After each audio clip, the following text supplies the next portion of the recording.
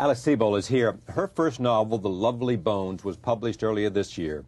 It tells a story of a 14-year-old girl who is raped and murdered by a serial killer who lives in her neighborhood.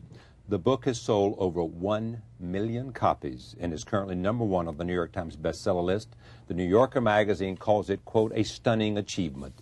I am pleased to have Alice Sebold at this table for the first time. And I also should say that many people believe that this is the best thing they've read in a while.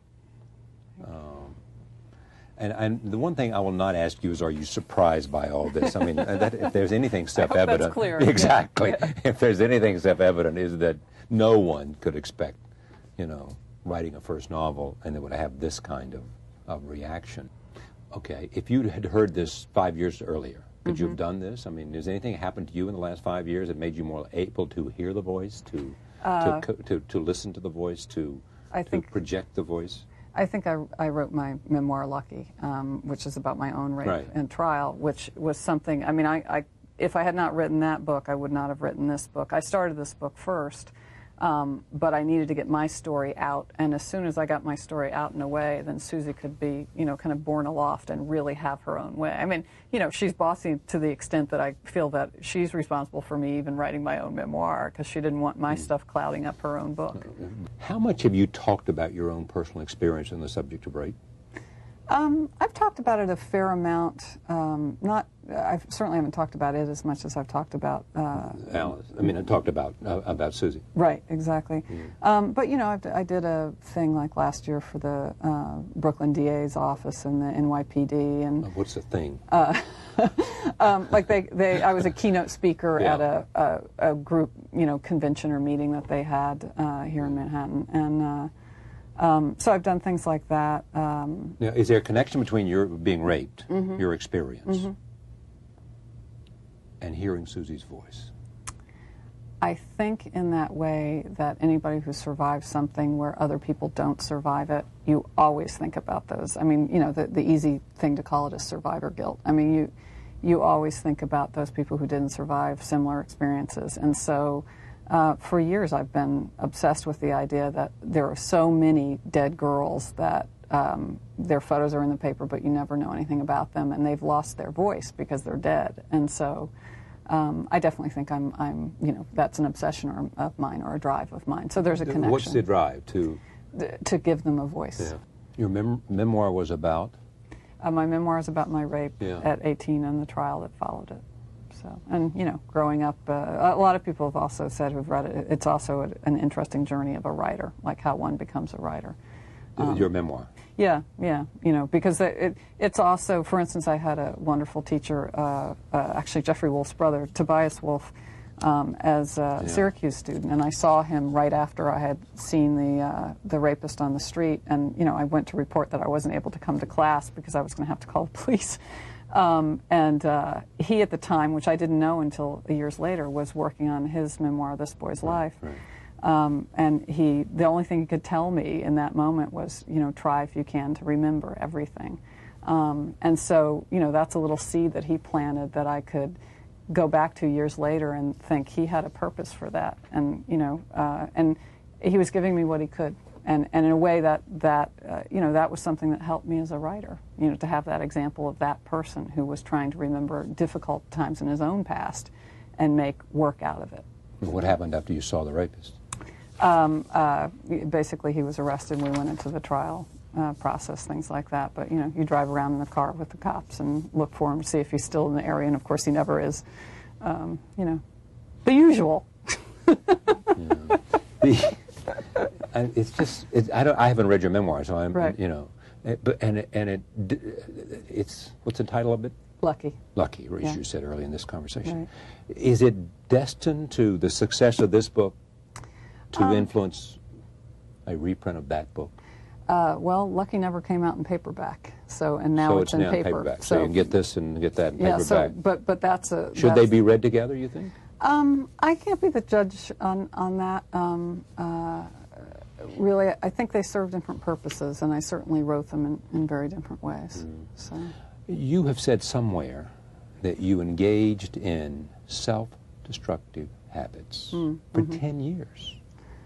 wasn't before you were able to Yeah, it wasn't face quite the reality. It wasn't. It Maybe wasn't. 10 years is a wrong. Yeah, 10 years is a little long, but I mean, in other words, the volume on how bad they were that was really high for about 2.5 years, and The self-destructive habit, what? I snorted heroin and drank too much, and just dated people that perhaps were not the best. Right choice for you. Right, exactly. Nothing that a lot of people who haven't had my experience haven't done as well. Sure. And but understandably so, except right, and it's all you're hurting yourself. Right, exactly. It's all the way in which you're doing it, and if you drink and throw up every time you drink, then that's not really having a good time. No. Or if you risk an overdose with heroin, that's not having a good time either. Right. She's a very kinky girl, the kind you don't take home to mother. She will never let your spirits down once you get her off the street. Oh, girl. She likes the boys in the band. She says that I'm her all-time favorite. When I make my move to her room, it's the right time. She's never hard to please. Oh, no. That girl is pretty wild now. Girl's a super freak. The kind of girl you read about. In magazines. That girl is pretty kinky. Girl's a super freak. I really love to taste her. Every time we meet. She's alright. She's alright. That girl's alright with me. Yeah. Hey, hey, hey, hey. Context of white supremacy. Gus T. Renegade in for another broadcast, hopefully to share constructive information on the system of white supremacy. Today's date, Thursday, January 6th. That day has totally different significance now. The hooliganism, can you believe it's been a year? Thursday, January 6th, 2022. So I have been told, like, hooliganism aside, man, I almost slipped back into my childhood days, man, talking about kindergarten. Hop up on this table and can't touch this. Woo! Can't touch this. But that is a different song. We are here for the book club. Get serious. We do not play music just for me to, shake my rump and get loose for 2022. The only reason Rick James is playing in the background is because Alice Sebold, our author, she called herself a super freak last week. Temptation sings.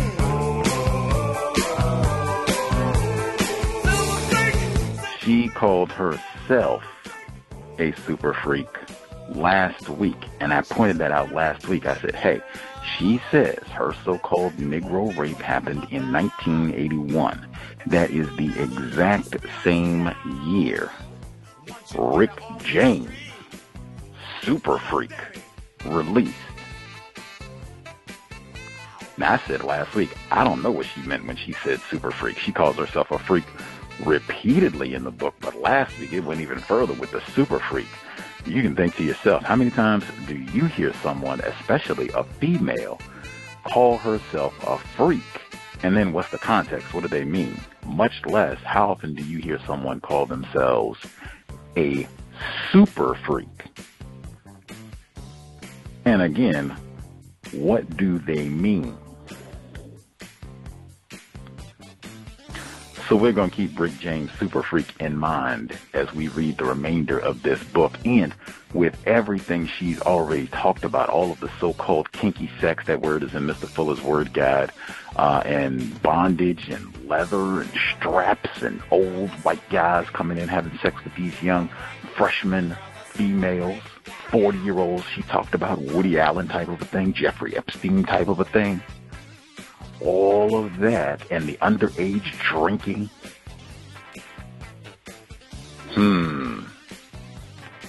Super freaky indeed. So we heard Charlie Rose. Speaking of super freak, Charlie Rose, white man also accused of sexual misconduct.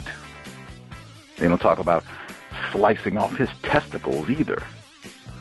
But that was Alice Sebold talking to Charlie Rose way back in 2002, so it's been 20 years.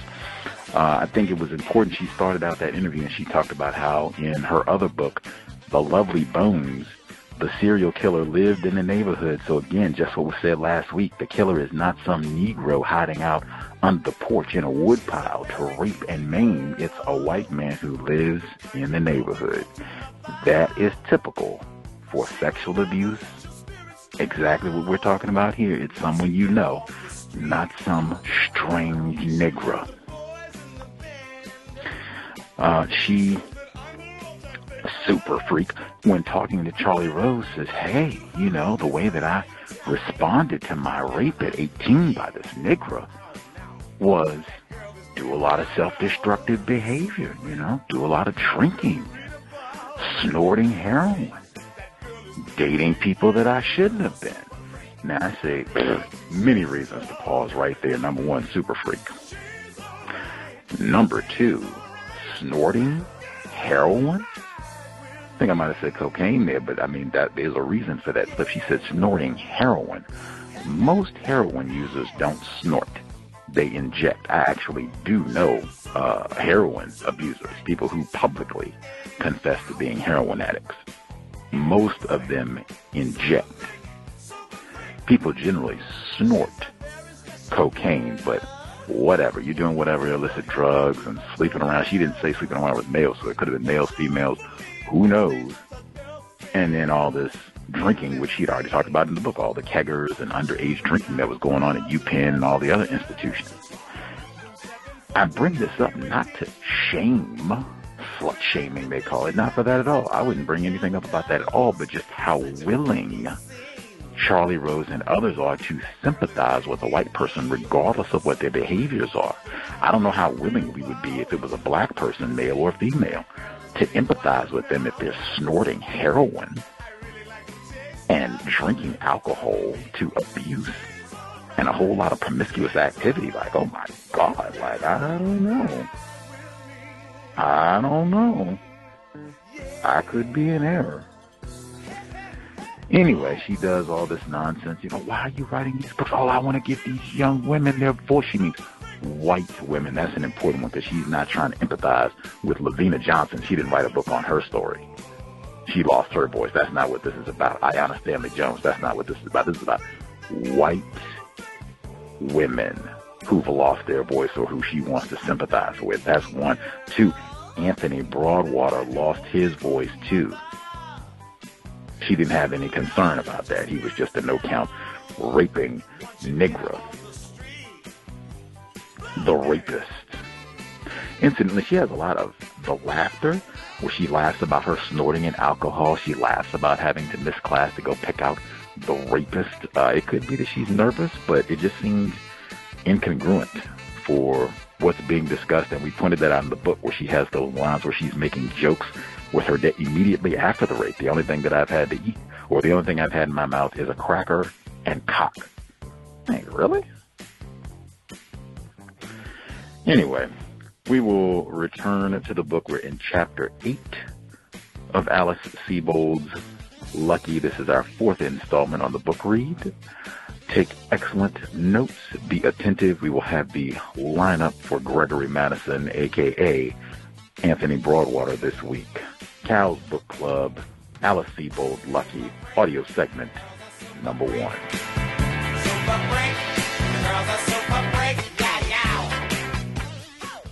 I needed someone to go with me to the hearing, but Mary Alice was busy, and Ken Childs was obviously not the right choice.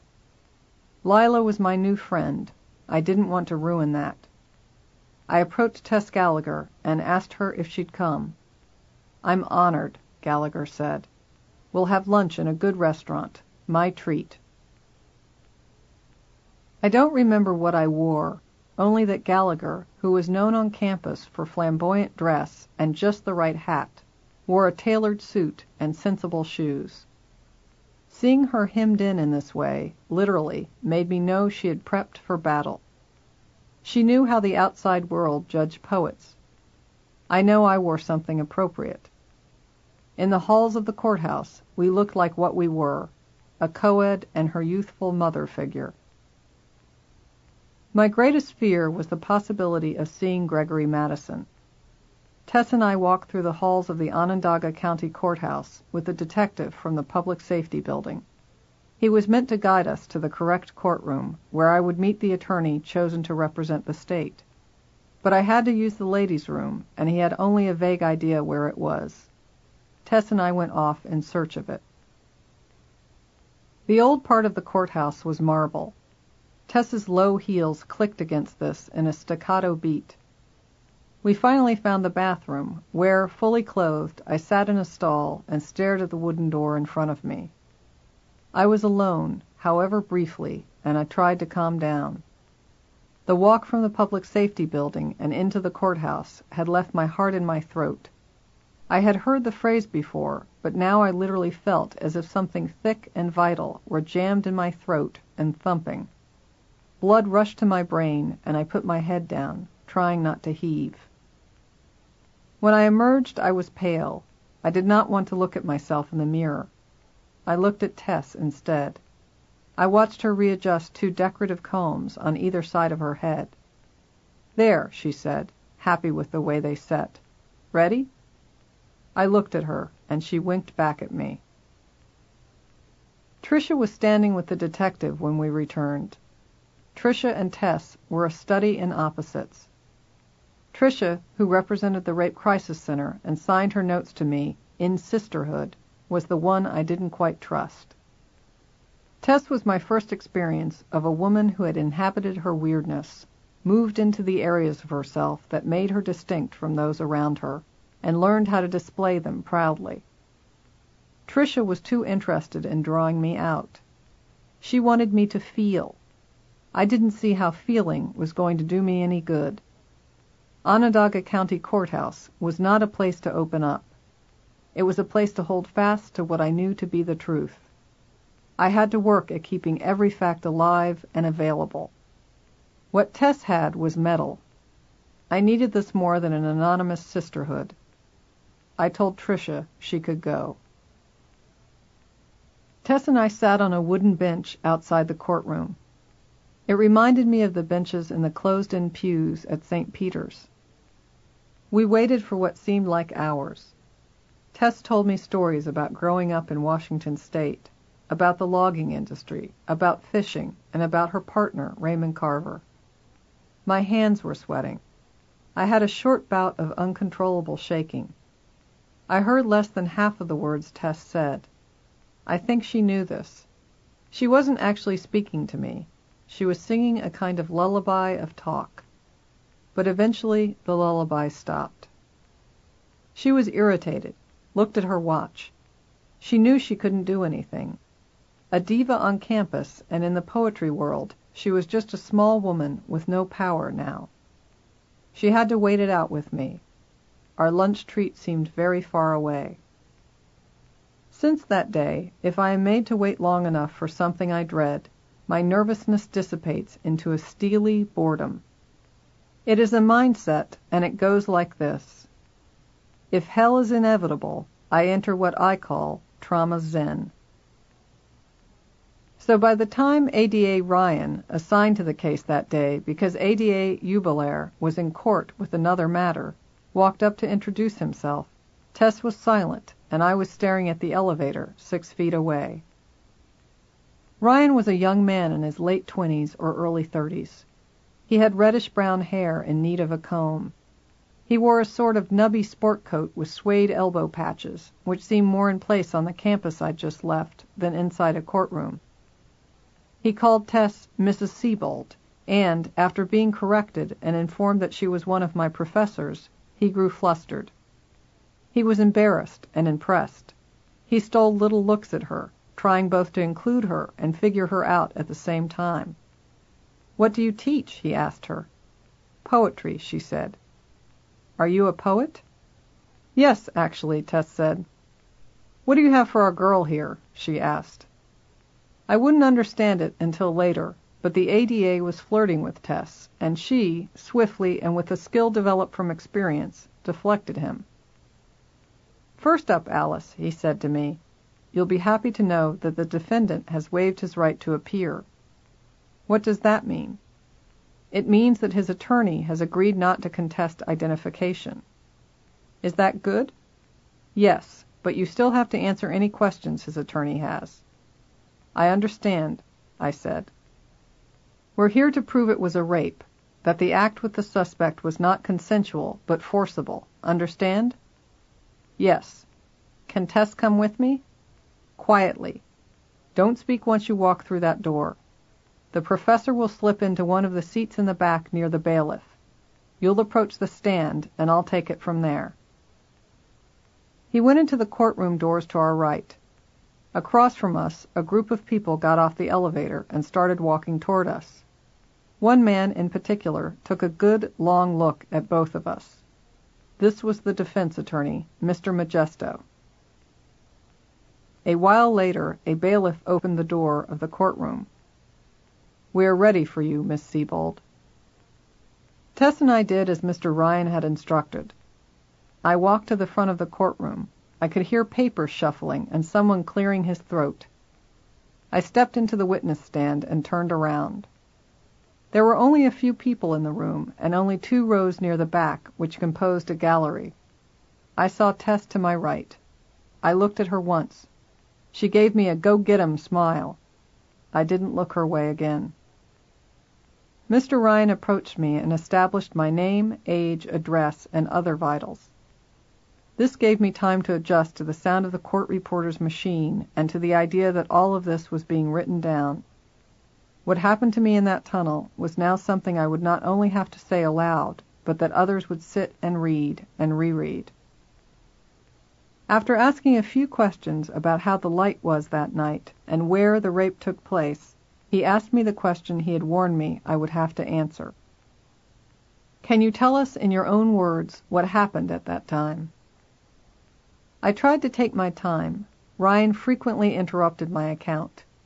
He asked about the lighting again, whether there was a moon out, whether I struggled. He wanted details of whether blows struck were open-handed or close-fisted, asked whether I feared for my life, and questioned me about how much money the rapist had taken from me, and whether I had given it willingly or not. After I described the fight outside the tunnel, his questions turned to the events inside the amphitheater.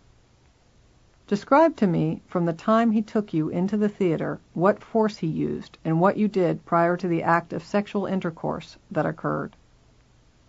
First, he brought me up to his face with his hands around my neck and kissed me a couple of times, and then he said to take my clothes off.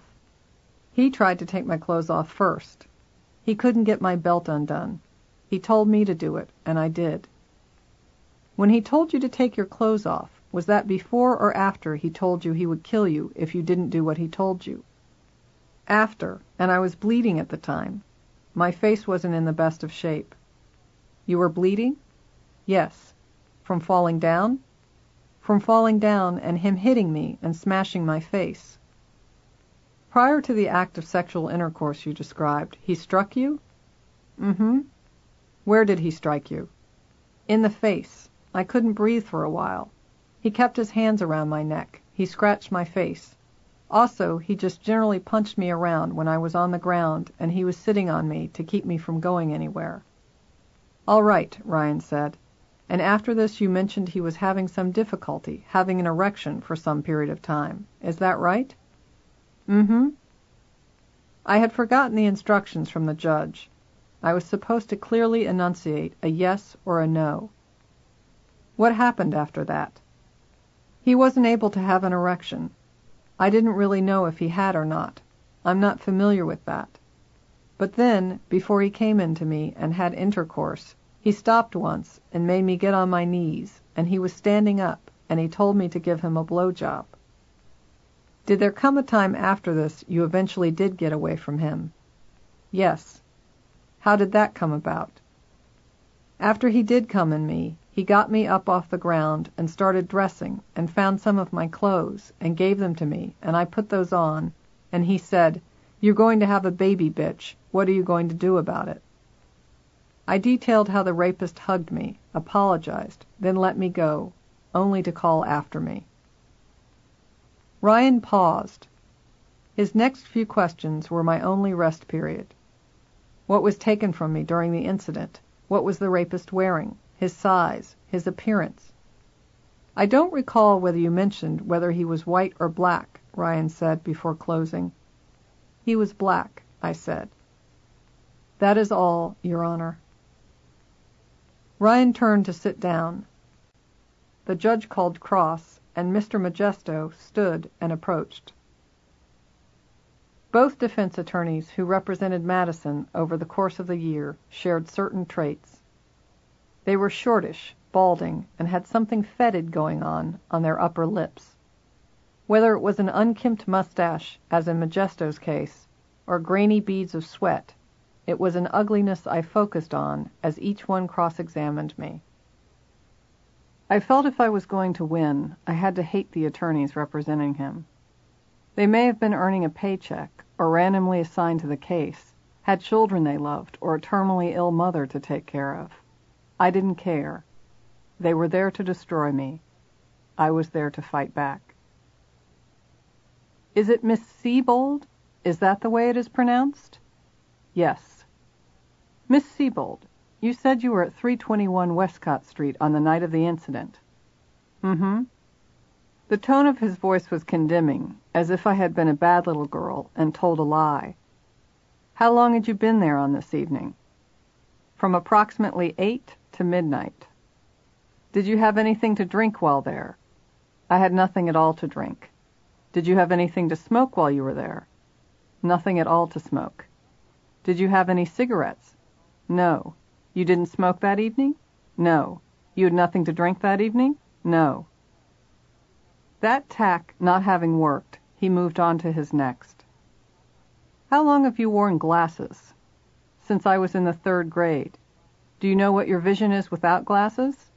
"I am nearsighted and can see very well close up. I don't know exactly, but it isn't that bad. I can see road signs and such." "Do you have a driver's license?" "Yes, I do." "Do you need your license?" "Yes, I do." "You maintain your driver's license?" "Yes." I didn't know what he was doing. It made sense to me that he might ask if my license required me to wear corrective lenses, but he didn't. Was I a better or worse person with a license? Was I firmly an adult and not a child, making it less a crime to rape me? I never figured out his reasoning. He continued, "Is it a fair statement to say you wear your glasses all the time to be able to see?" "No." "When don't you wear them?" "When I'm reading, and basically when I'm just doing most anything." How could I explain, on the stand, a battle I had had with my eye doctor? He said I wore my glasses more than I needed to, that in my desire to be so clued in, I was ruining my vision and making my eyes, as they are now, dependent on corrective lenses. "Did you think you needed your glasses on this evening in October?" He meant May, but no one corrected him. "It was night." "Yes." "Do you see poorer at night?" "No, I don't." "Was there any special reason you brought your glasses?" "No." "Is it a fair statement to say you wear your glasses when you leave the dorm all the time?" "No." "Was there any special reason you wore your glasses that evening?" "Probably because they were a week old, and I liked them. They were new." He jumped on this. "New prescription or just new design of frame?" "Just new design of frame." "Prescription the same?" "Yes." "Prescribed by whom?" "Dr. Kent of Philadelphia, near my home." Do you recall when that was?" "December 1980, I think, was my last prescription." "Prescribed and made in 1980, is that correct?" Could he know that he was making his point and losing it simultaneously? That my prescription had been updated 6 months before the rape? I didn't know what he was doing, but I was going to follow him at every turn. He wanted to back me into a maze I couldn't get out of. I was determined. I felt I had what Gallagher had, metal. I could feel it in my veins. "Mm-hmm," I said. "And I believe you say that at some point during the struggle your glasses were knocked from you. Is that correct?" "Yes." "It was a dark area. Is that correct?" "Yes." "How dark would you say it was?" "Not that dark. It was light enough so I could see physical features. Face, plus the fact that his face was very close to mine, and since I am nearsighted and not farsighted, my vision is good up close." He turned to the side and looked up a moment. For a second, adrenaline pumping in my veins, I watched the court. Everyone was still. This was business as usual to them. Another prelim on another rape case. Ho-hum. "I believe you said at some point this individual kissed you?" "He was good, sweaty lip, bad mustache, and all. He went, with a keen, deft precision, right to my heart. The kissing hurt still. The fact that it was only under my rapist's orders that I kissed back often seems not to matter. The intimacy of it stings. Since then, I've always thought that under rape, in the dictionary, it should tell the truth. It is not just forcible intercourse. Rape means to inhabit and destroy everything." "Yes," I said. "When you say kissed you, do you mean on the mouth?" "Yes." "Were you both standing?" "Yes." "In relation to your height, how tall was the individual?" He chose the kiss to lead me to the rapist's height. "Approximately the same height or an inch above," I said. "How tall are you, Miss Sebold?" 5'5½". "You would say this individual was probably the same height or maybe an inch taller?" "Mm-hmm." "When you were standing there, looking at him, he looked to be about the same height. Is that correct?" "Mm-hmm." "Just about that?" "Yes." His tone, since questioning my vision, had changed. There was now not even a trace of respect in it. Seeing that he had not yet gotten the best of me, he had switched into a sort of hateful overdrive. I felt threatened by him. Even though, by all measures, I was safe in that courtroom and surrounded by professionals, I was afraid. "I believe you testified that the description you gave on that night indicated he was of a muscular build?" "Yes." "Short and had short black hair?" "Yes." "Do you remember telling the police, when you made your voluntary affidavit, you thought he was about 150 pounds?" "Yes." "Is that your best estimate as to the weight of this individual?" "I'm really not very good with weight," I said. "I don't know the ratio of muscle or fat in someone's body." "You do recall telling him it was 150 pounds?" "The police officers gave me an estimation of what they might weigh, a man, and I said, yes, that looked approximately correct." "Are you saying you were influenced by what the police officer told you?" "No, he was just giving me an example to follow. It seemed approximately close." "Based on what the police officer gave you and your physical observation, is your testimony on May 8th your best estimate of the weight of this individual is 150 pounds?" "Yes." "Have you heard anything that would change your mind at this point?" "No." His energy zoomed. He looked just like a boy who is savoring the last bite of cake. Mr. Modesto had gotten something back after losing on vision, but I didn't know what. I was tired now. I was doing my best, but I felt my energy drain. I had to get it back. "I believe you say you were struck in the face a number of times?" "Yes." "And that you were bleeding?" "Yes." "And your glasses had been knocked from you?"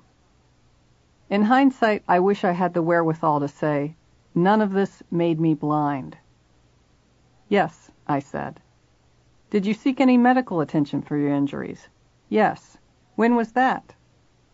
"The same night, right after I got back to the dorm, and before I arrived at the police station, I reported to the police. The police brought me to Krauss Irving Memorial Hospital, and I went to the lab, where they prescribed medication for my facial cuts. I would try and stay steady. I would give the facts." "Were you able to find your glasses on the night of this incident?" "The police found the glasses." He interrupted me. "You didn't have them when you left the area? You did not leave with your glasses?" "Right. Anything else you remember?" "No." I felt hushed by him now. The gloves were off. Can you tell me briefly what you were wearing on the night of October 5th? Mr. Ryan stood and corrected the date. May 8th. On May 8th, Mr. Modesto rephrased. Tell me what you were wearing. Calvin Klein jeans, blue work shirt, heavy beige cable knit cardigan sweater, moccasins, and underwear. I hated this question, knew even on that stand what it was all about. Was that cardigan sweater one that pulled on or buttoned up the front? Buttons up the front. You didn't have to take it over your head to get it off, is that correct? Right. I was seething. I'd gotten my energy back because what my clothes had to do with why or how I was raped seemed obvious. Nothing. I believe you testified this individual attempted to disrobe you, and failing that, ordered you to do so? Right. I had a belt on. He couldn't work the belt correctly from the opposite side of me. He said, "You do it," so I did. This was the belt holding up your Calvin Klein jeans? He emphasized Calvin Klein with a sneer I was unprepared for. It had come to this. Yes. He was facing you? Yes. Your testimony was he wasn't able to work the clasp, whatever the gimmick was, that closed that belt? Mm-hmm. You did it on his orders? Yes. Now it was his turn to take a point. He questioned me on the rapist's knife. I had seen it only in the photos of the crime scene and in my mind's eye. I admitted to Modesto that, though the rapist had threatened me and made gestures to retrieve it from his back pocket, because of the struggle on my part, I had never seen it. Is it a fair statement to say you were very frightened by all this? Modesto asked, moving on. Yes. When did you first become frightened? As soon as I heard footsteps behind me. Did your pulse beat increase? I imagine some, yes, I said. I didn't understand why he was asking me this. Do you recall? No, I don't recall if my pulse beat increased. Do you recall becoming scared and breathing short and fast? I recall becoming scared, and whatever physical things come from that, I probably had them, but I wasn't hyperventilating or anything like that. Do you remember anything else other than being scared? Mental state? I thought I'd say it, since that's what I thought he was driving at. No, he said. I mean physically. Do you remember how your body acted when you were frightened? Did you tremble, increase in pulse rate, have any change in breathing? No, I don't remember any specific changes except for the fact that I was screaming. I did keep telling the rapist that I was going to vomit because my mother gave me articles that said if you say you are going to vomit, they won't rape you. That was a ruse to use on this individual and might scare him off? Yes. Did you ever learn the identity of this individual? Exactly what time or... Did you ever learn the identity of this individual? By me? No. I wasn't quite sure of what he was asking. Interpreted him to be asking if I knew Madison's name back in May. Well, did you ever see this individual prior to May of 1981? No. Did you ever see this individual after May of 1981? Yes, I saw him in October. Did you ever see this individual between May and October of 1981? No. Never did? No. When did you see him after May of 1981? I told him of the incident on October 5th. I detailed the time, location, and my sighting at the same time of the red-headed policeman who turned out to be Officer Clapper. I told him I had called the police and had come back to the public safety building to give a description of the rapist. You gave a description to whom? He asked. Mr. Ryan objected. I think we have gone outside the scope of direct examination, he said. Anything further would be for a Wade hearing. I had no idea what that was. The three men, Mr. Ryan, Mr. Modesto, and Judge Anderson, debated what had been stipulated prior to the preliminary. They reached an agreement. Mr. Modesto could continue concerning the arrest of the individual, but the judge warned that he was going into it, the issue of identification. The judge's last words recorded in the transcript are, "Come on." Even now I hear the fatigue in them. His major motivation, I feel certain, was to wrap it up and get to lunch. Frantic, because I had not understood the decision or even, frankly, what the hell they had been talking about, I tried to focus back on Mr. Modesto. Whatever was said, it gave him permission to attack again. After you crossed the street and went to Huntington Hall, did you ever see this individual again? No. Were you shown any photographs? No. At the time, I didn't know that there was no photo lineup in my case because a mugshot of Gregory Madison did not exist. Ever taken to a lineup? No. You came there and made an identification at the police station? Yes. That is after you called your mother? Yes. And after that you were informed someone was arrested? I wasn't informed that night.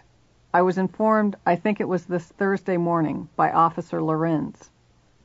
So, you didn't know of your own knowledge whether or not the individual that you saw on October 5th was the individual that was arrested?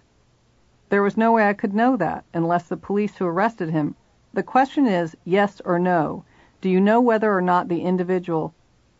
This time, when he cut me off, it made me mad. As they described the man, it was the man they arrested. Question is, do you know? I haven't seen him since he was arrested. You didn't see him? The man I described on the 8th of May and the individual on October 5th is the man that raped me. That is your testimony. You believe the man you saw on October 5th. I know the man I saw on October 5th is the man that raped me. The man you say is the man who raped you is the same man you saw on October 5th? Right. But you don't know whether that man was arrested. Well, I didn't arrest him. How would I know? That is my question. You don't know. All right, I don't know then. What else could I say? He had proven very dramatically that I was not a member of the Syracuse Police Department. Mr. Modesto turned to the judge. I don't think I have anything further, he said. But he wasn't done. I stayed in the witness stand while the judge listened and then debated the point of identification with him. It turned out that Ryan's purpose had been to have Madison in the court, that by Madison's having waived his right to appear, all Ryan now had to prove was that a rape had taken place on May 8th and that I had identified a man I believed to be my assailant. There was confusion. Ryan believed that in Madison waiving his right to appear, Modesto had forfeited the question of identification. That was not Modesto's understanding. Held for action of the grand jury, the judge said finally. He was tired. I concluded from the movements of Ryan and Modesto, they were closing up their briefcases, that I was done. Tess and I went to lunch. We had upstate New York food, cheese fries, that sort of thing. We sat in a restaurant booth, and the smell of grease from the kitchen filled the air. She talked. She filled the time with talk. I stared up at the lush restaurant philodendrons that adorned and softened the high shelves separating each booth. I was exhausted. Now I wonder if Tess was silently asking the question I do when I reread the transcripts from that day. Where were my parents? I want to give them an excuse. Perhaps they don't need one. At the time I felt that since it had been my decision to return to Syracuse, the outcome of this, that I had indeed run into my rapist again, was left to me. Now I'm tempted to make all the excuses available to them. My mother didn't fly, my father was teaching, etc. But there was time. My mother could have driven up, my father could have canceled his classes for one day. But I was 19 and ornery. I was afraid of their comfort. That to feel anything was to feel weak. I called from the restaurant and told my mother the judge's decision. She was happy I had Tess with me, asked questions about when the grand jury would be held, and fretted about the lineup, any close proximity to him. She had been nervous all day, waiting for the phone to ring. I was glad to bring her good news. It was the closest I could get to straight A's. I was taking a normal course load in school. Of the 5 classes, 2 were writing workshops, but 3 were requirements. Tess's survey course, a foreign language, classics in translation. In the classics class, I was bored stiff. The teacher spoke less than he intoned, and this, combined with the shabby, much-used textbook, made the class seem like an hour of death every other day. But in the midst of this teacher's droning on, I started to read Catullus, Sappho, Apollonius, and Lysistrata, a play by Aristophanes in which the women of Athens and Sparta rebel. Until the men of both nation-states agree to make peace, these women of warring cities unite in a boycott of all marital relations. Aristophanes wrote this in 411 BC, but it translated beautifully. Our teacher insisted that it was low comedy, but in its hidden message, the power of women united, the play was very important to me. 10 days after the preliminary hearing, I returned home to my dorm after the Italian 101 class I appeared to be failing. I could not speak the words out loud the way we were required to. I sat in the back of the classroom and couldn't keep my mind on the conjugations. When I was called on, I butchered some form of what I was convinced might be a word, but which the professor had trouble recognizing. Under my door at Haven, someone had slid an envelope. It was from the office of the district attorney. I was being subpoenaed to testify before the grand jury on November 4th at 2 p.m. I was supposed to go down to Marshall Street with Lila after she got back from class. While I waited, I called the DA's office. Gail Jubilaire, who would represent me, wasn't in. I had the office assistant say her name a few times, slowly. I wanted to get it right. I still have the piece of paper where I wrote it down, phonetically, how to say it. Jubilaire or Ebilaire. I practiced saying it in front of the mirror, trying to make it sound natural. Hello, Ms. Jubilaire? It's Alice Siebold from State v. Gregory Madison. Hello, Ms. Ebilaire? I worked on it. I put Italian aside. On the morning of November 4th, a county car met me at Haven Hall. I watched for it through the glass walls of the dorm's entranceway. Students had already attended breakfast in the cafeteria upstairs and gathered their books to leave for classes. I'd been up since 5. I tried to linger over the rituals of hygiene. I took a long shower in the bathroom down the hall. I moisturized my face, as Mary Alice had taught me to do the year before. I selected and pressed my clothes. My body alternated between stony chills and hot flashes of nerves centered near my chest. I was aware that this might be the kind of panic that ruled my mother. I swore I would not allow it to rule me. I left the glass-walled foyer and met the detective as he was coming in. I engaged his eyes. I shook his hand. I'm Alice Siebold, I said.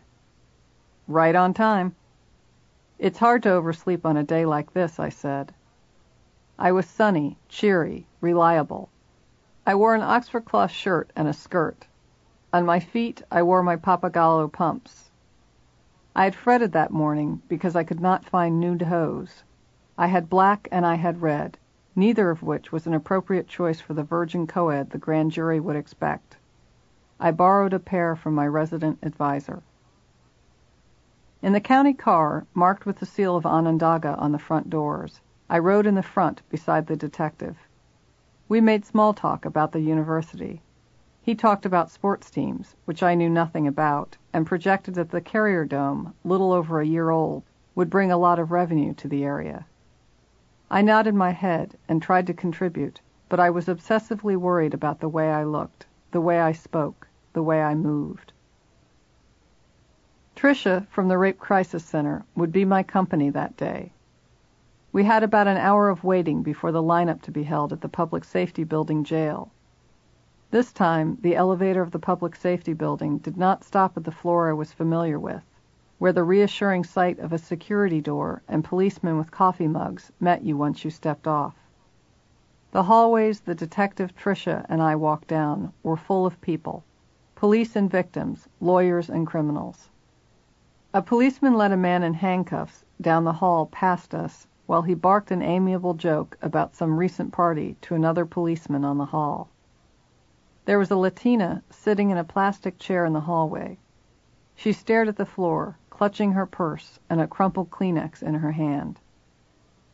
The detective brought us into a large room in which makeshift dividers, no more than 4 feet tall, separated desks from one another.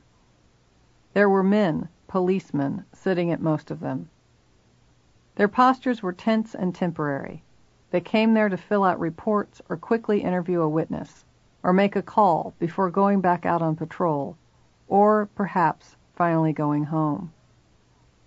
We were told to sit and wait, that they were experiencing a difficulty with the lineup.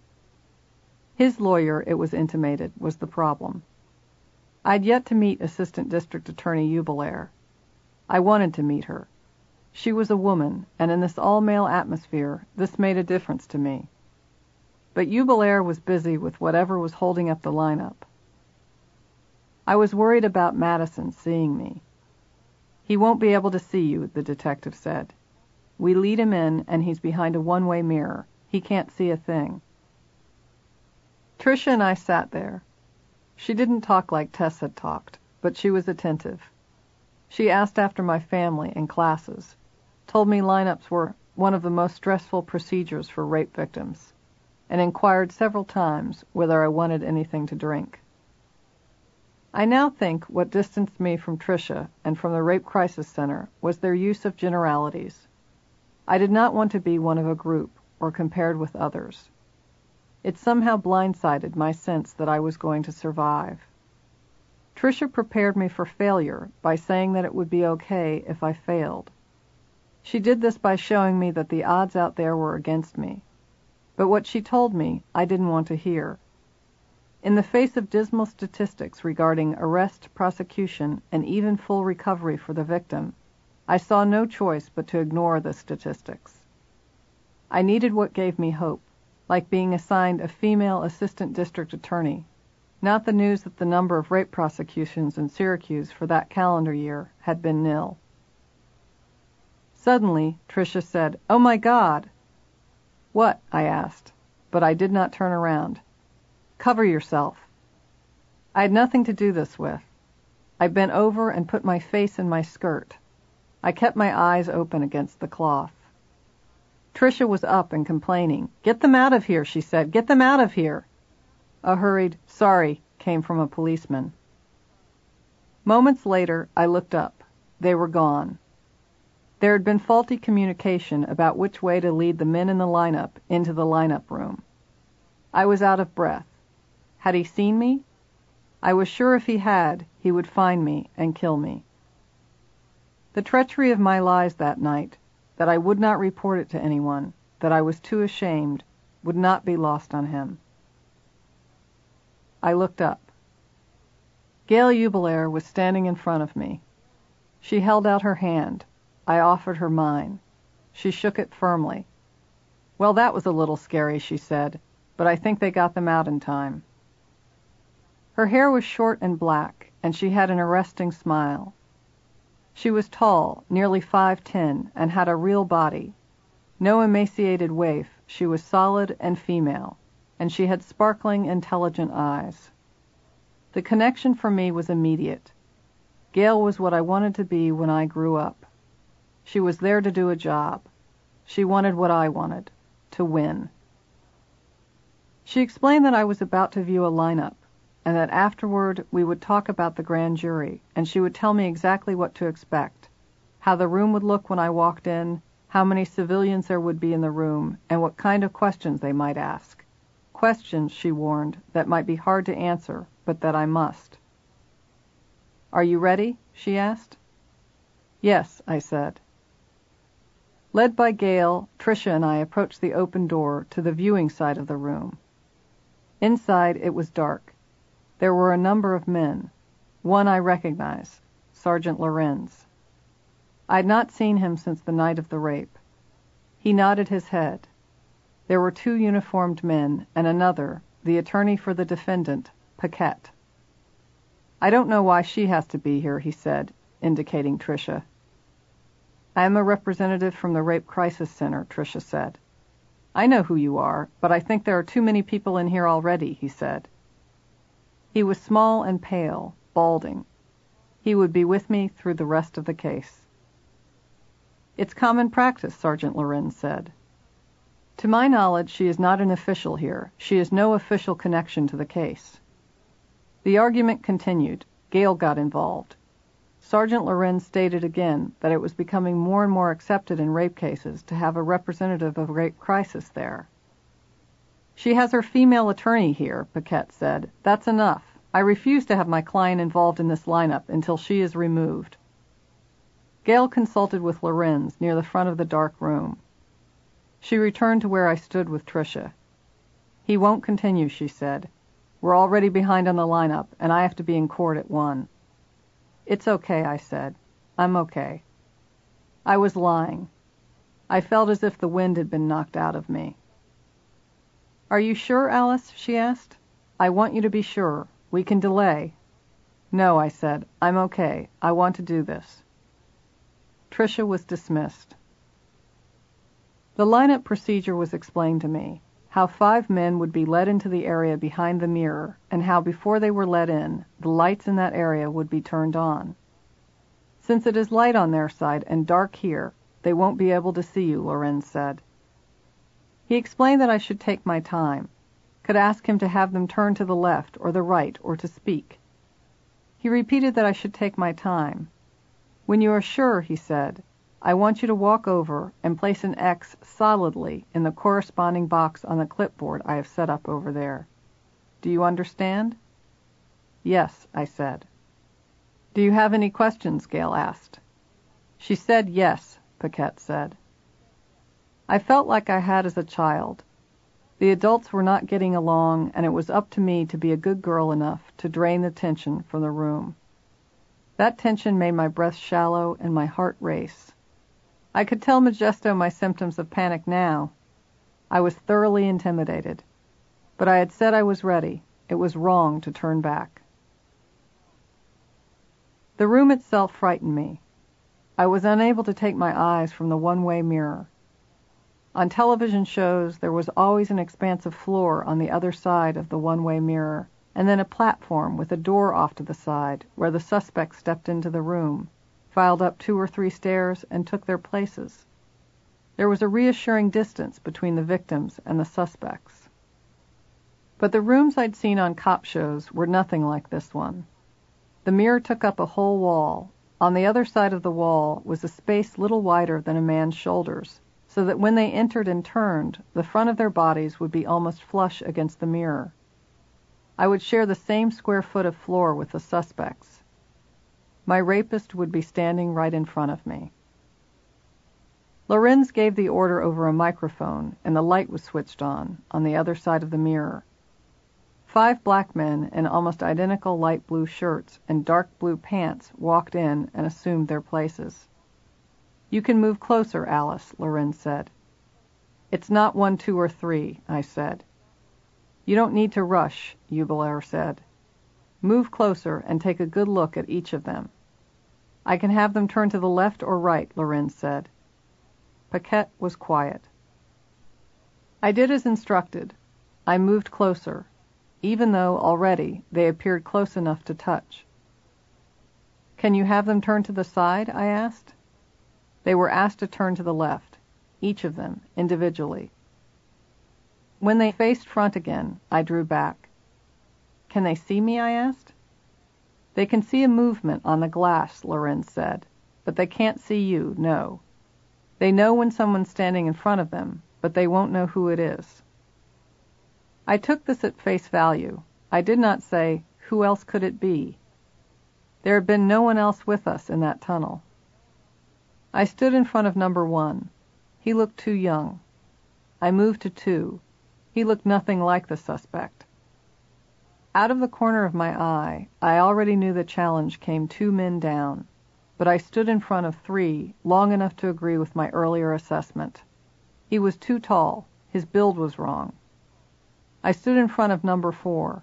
He was not looking at me. While he looked toward the floor, I saw his shoulders, wide like my rapist's, and powerful. The shape of his head and neck, just like my rapist's. His build, his nose, his lips. I hugged my arms across my chest and stared. Alice, are you all right? Someone asked. Paquette objected. I felt I had done something wrong. I moved on to number 5. His build was right, his height, and he was looking at me, looking right at me, as if he knew I was there, knew who I was. The expression in his eyes told me that if we were alone, if there were no wall between us, he would call me by name and then kill me. His eyes gripped on and controlled. I mustered all my energy and turned around. "I'm ready," I said. "Are you sure?" Lorenz said. "She said she was ready," Paquette said. I approached the clipboard while Lorenz held it for me. Everyone watched, Gail, Paquette, and Lorenz. I placed my X in the number 5 box. I had marked the wrong one. I was excused. I saw Tricia in the hall. How was it? Number 4 and 5 looked like identical twins, I said, before the uniformed policeman assigned to me led me into the conference room nearby. "Make sure she doesn't talk to anyone," Lorenz said, ducking his head in. His tone was a reprimand, now that I already had. In the conference room, I searched the eyes of the uniformed man for whether I had chosen the right one, but his face was impassive. I felt a wave of nausea hit me and paced the floor in between the conference table and a row of chairs against the wall. My throat was thick and clogged. I became convinced in those moments that I had chosen the wrong man. I told myself I had acted on impulse, not considered the 2 men and their postures long enough. I'd been so intent on getting it over with that I hadn't been thorough. Ever since I'd been little, my parents had accused me of this. Not taking my time, acting rashly, jumping the gun. The door opened and a downcast Lorenz walked in. I could see Gail out in the hallway. He closed the door. "It was 4, wasn't it?" I asked him. Lorenz was big and burly, a sort of sitcom father stereotype with a more gritty northeastern twist. I sensed immediately that I had disappointed him. He didn't need to say anything. I had chosen the wrong one. It was number 4. "You were in a hurry to get out of there," he said. "It was 4. "I can't tell you anything," he said. "Eubelair wants an affidavit. She wants you to detail the lineup for her. Tell us exactly why you chose 5. "Where is she?" I was suddenly frantic. I felt myself collapsing inward. I had failed them all, and this was the wrap-up. Eubelair would go on to other cases, better victims. She had no time to waste with a failure like me. "The suspect has agreed to provide samples of his pubic hair," Lorenz said, and couldn't help but grin. "Counsel has elected to be present in the men's room for extraction." "Why would he do that?" I asked. "Because he has reason to believe that the hair found on your person the night of the incident may not match his." "But it will," I said. "He has to know that." His lawyer weighed the odds and decided to do it. "It looks good if they volunteer. We need to take a statement. You sit tight."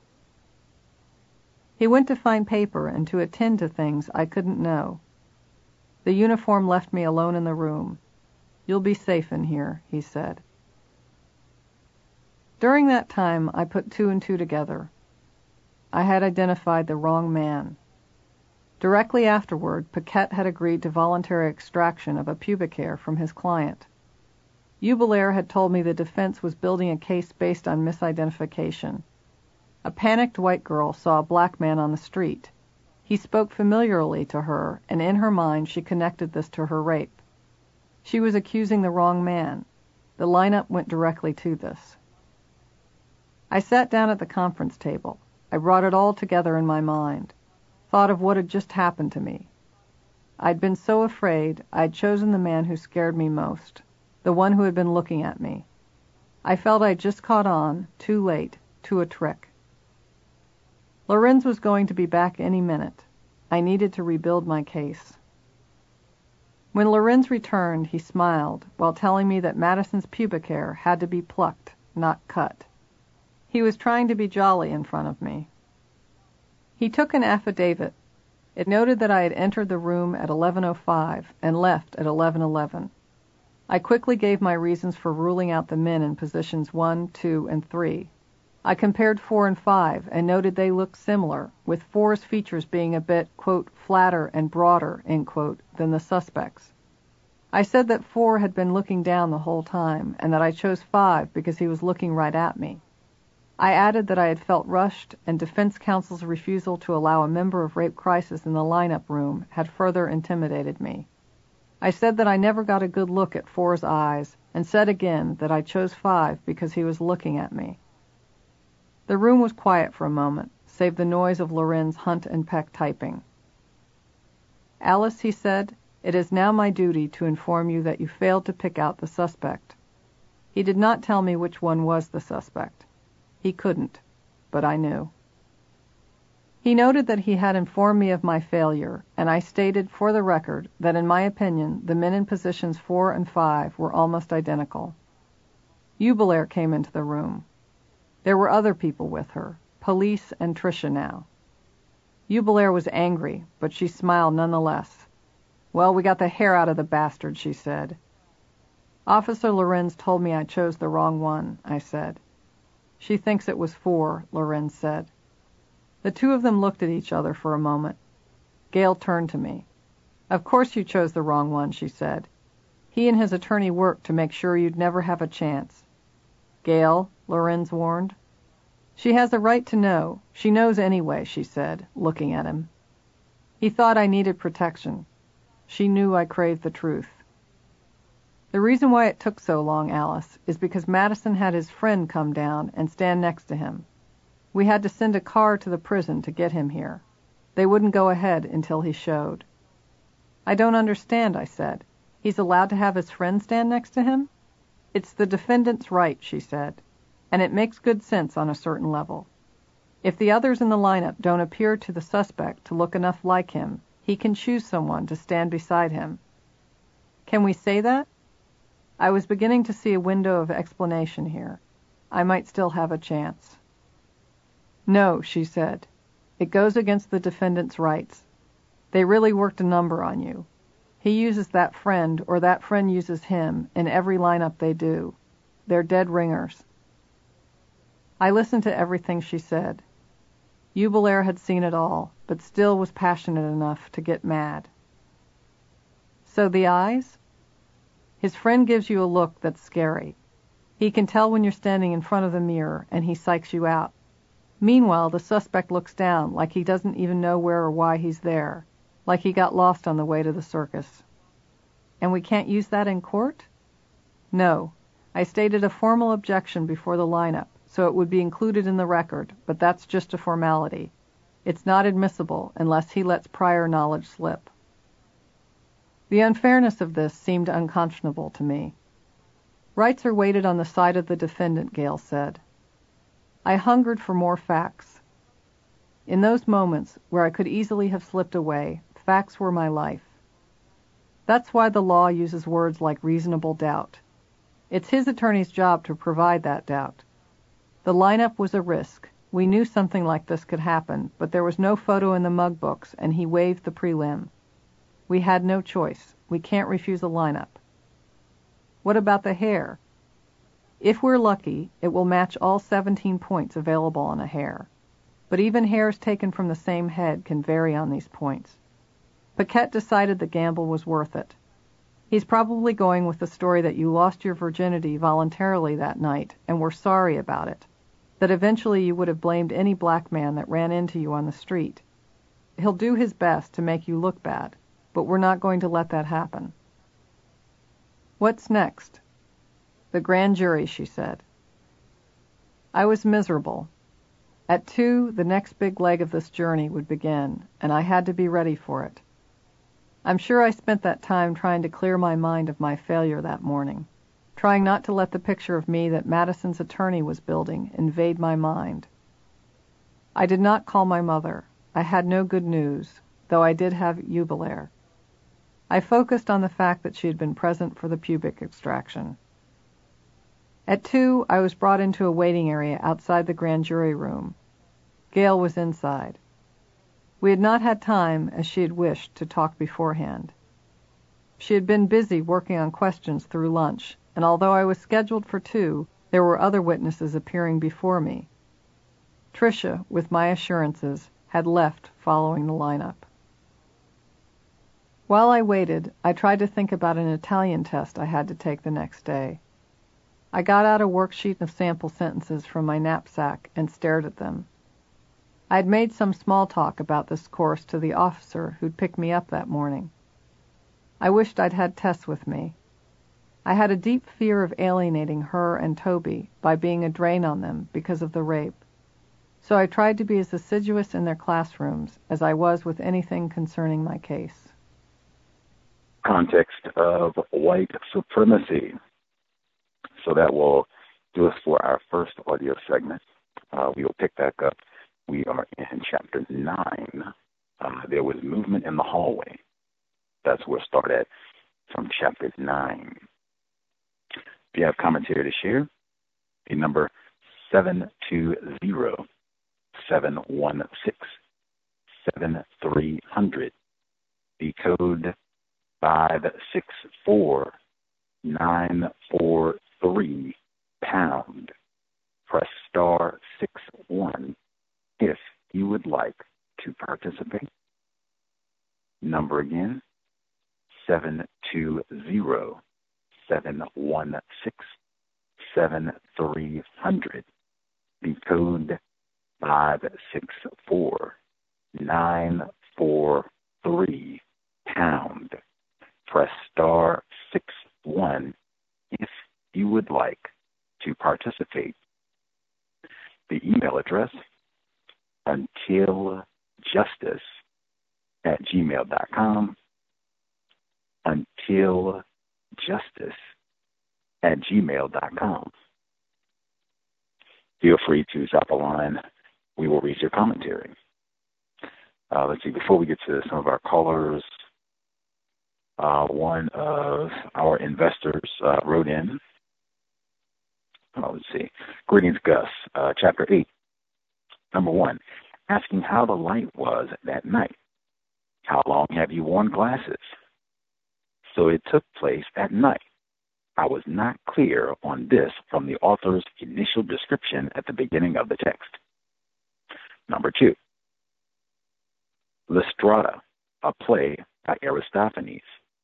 Spike Lee made a movie based on this called Chirac. Easily, I think, the worst Spike Lee movie of all time. Oh, it was so awful. Oh, I hope never to speak of it again. Chapter 9. Number 1. There was a Latina sitting in a plastic chair in the hallway. The author remains very focused on the racial classification of non-white people. Highlight, underline, boldface print. Absolutely. Number 2. I had chosen the wrong one. It was number 4. Broken glasses, no mugshot, and now misidentification.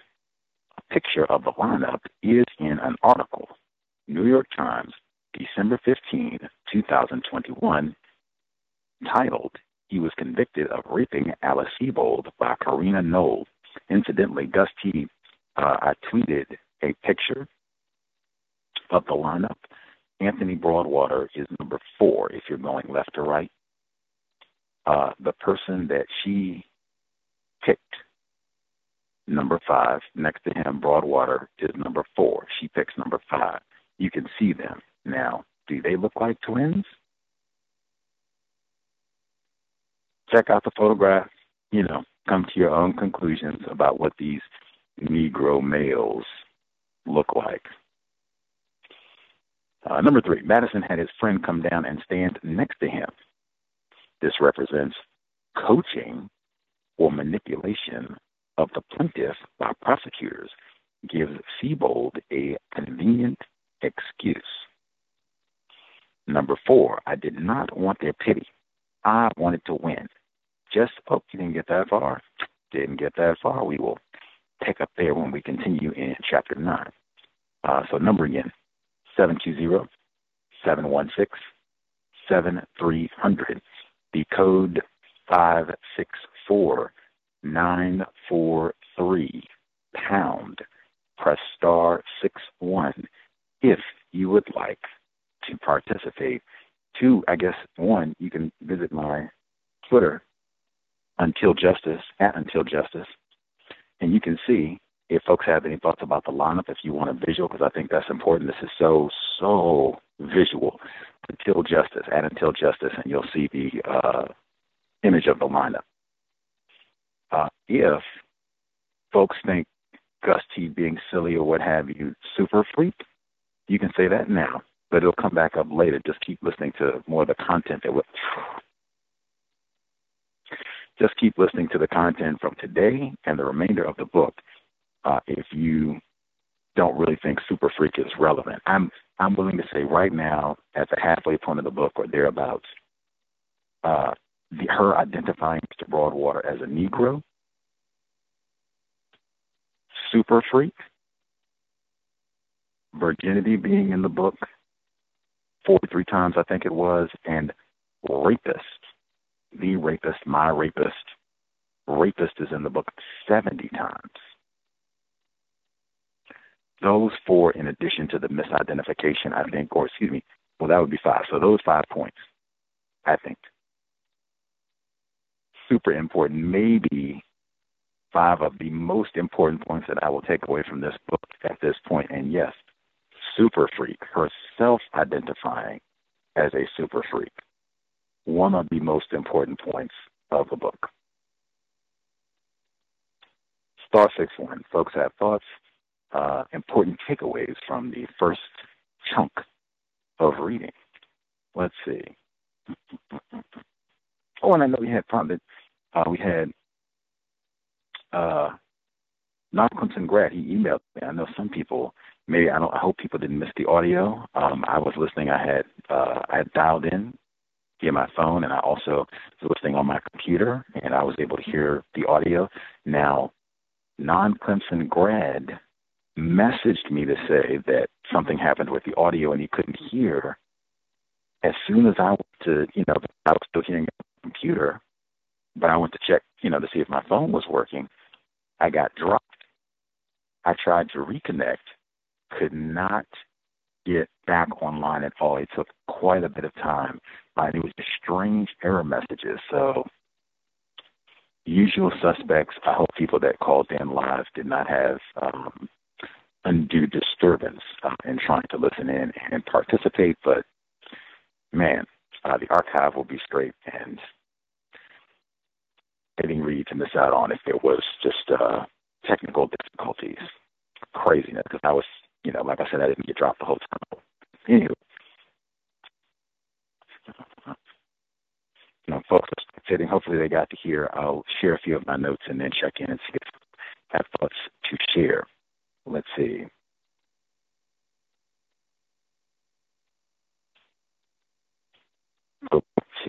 Chapter 8. Okay.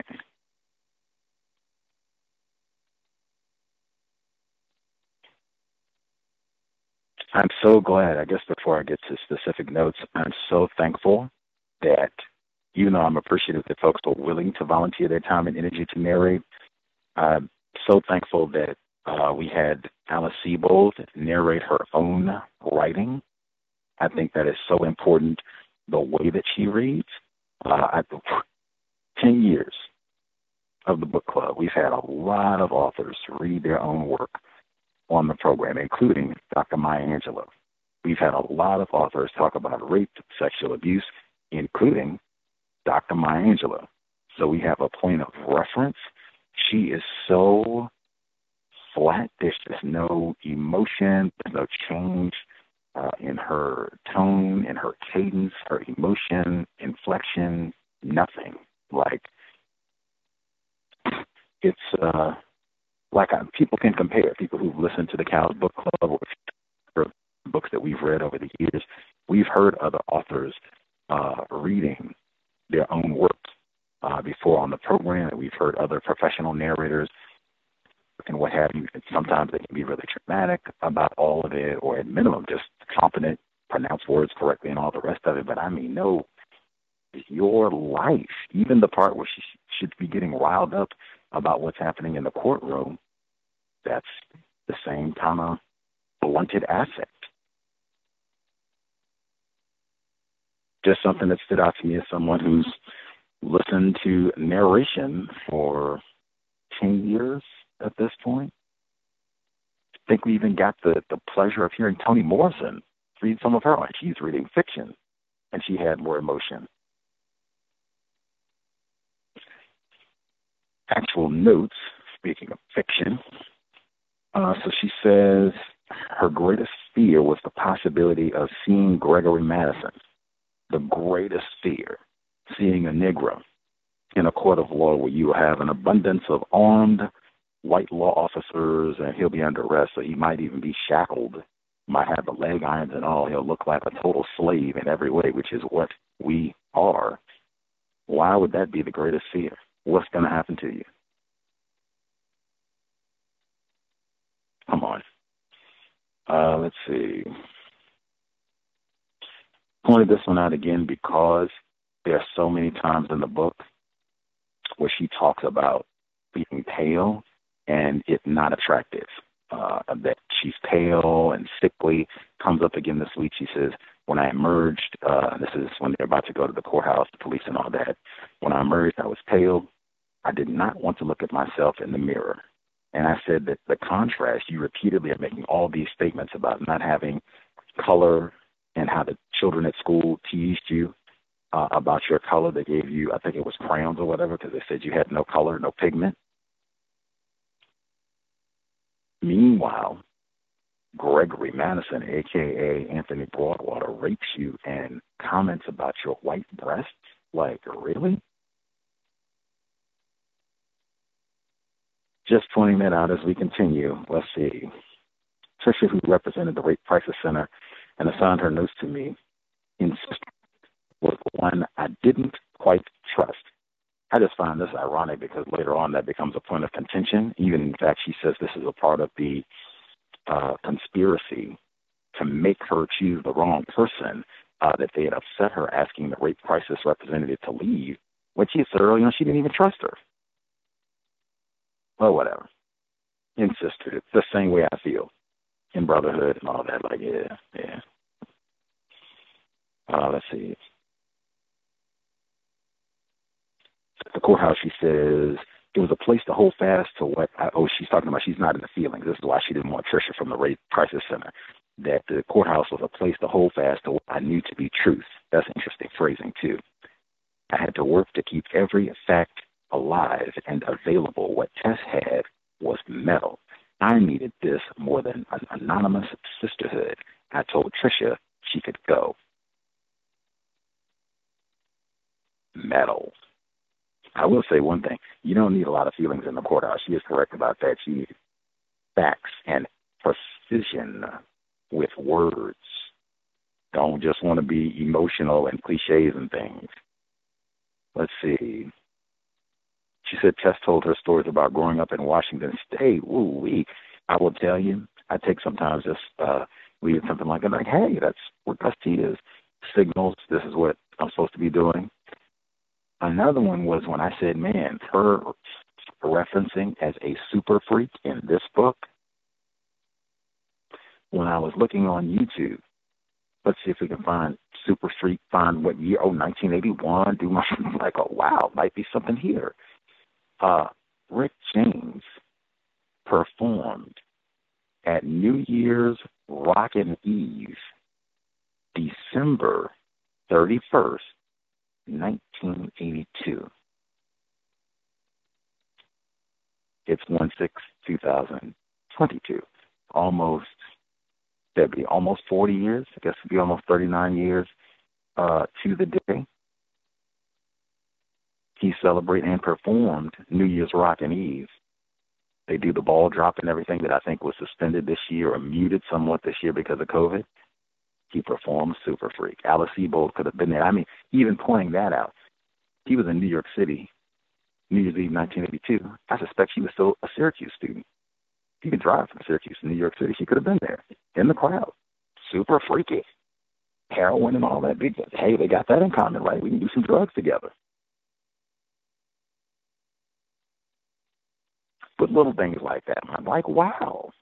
Is he really doing Super Freak live for New Year's Eve? Like Dick Clark special, he was doing Super Freak for New Year's Eve 1982? Yes. Signals from the Creator. Continuing. A lot of the woe is me, lowly white woman in this week. She refers to Tess being irritated that she was just a small white woman with no power, which, come on. Let's see. Next, she says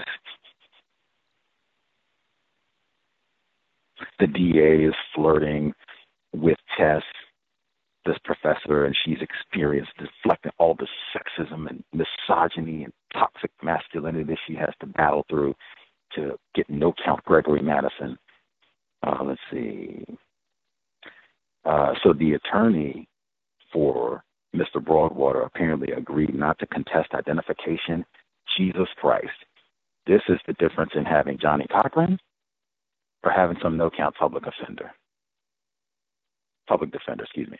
Like, something that technical, let's contest the identification, especially since she didn't even get to see the guy that they arrested. How do you even know that you got the correct person? Let's contest the identification. Let's contest everything. In fact, make sure they have dotted all the I's, crossed all the T's. Let's see.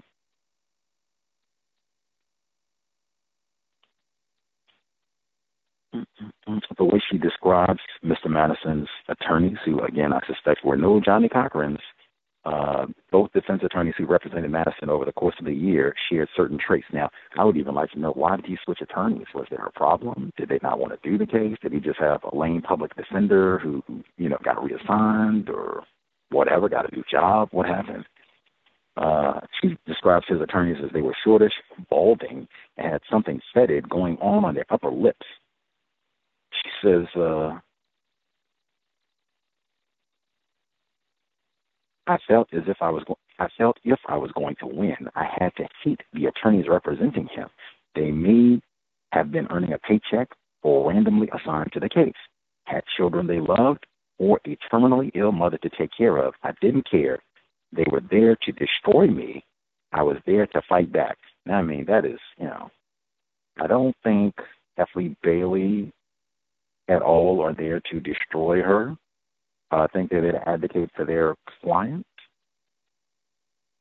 Pursuit of justice, that's normally the way that they to destroy you. Like, what do you mean?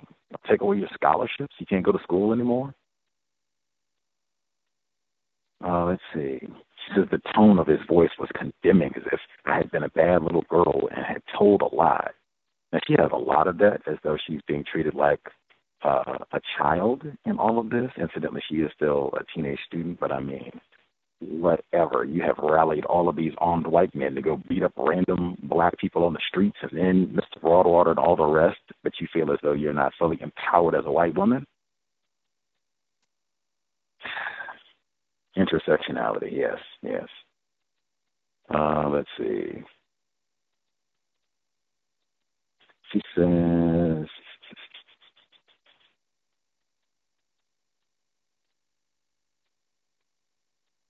they go through all this about her prescription for her glasses, and she doesn't know what he's doing. She's trying to figure all this out. He wanted to back me into a maze. Mr. Broadwater's attorney, Modesto, I couldn't get out of. I was determined. I felt I had what Gallagher had, metal. I could feel it in my veins, only because I listened to that Charlie Rose interview from 2002.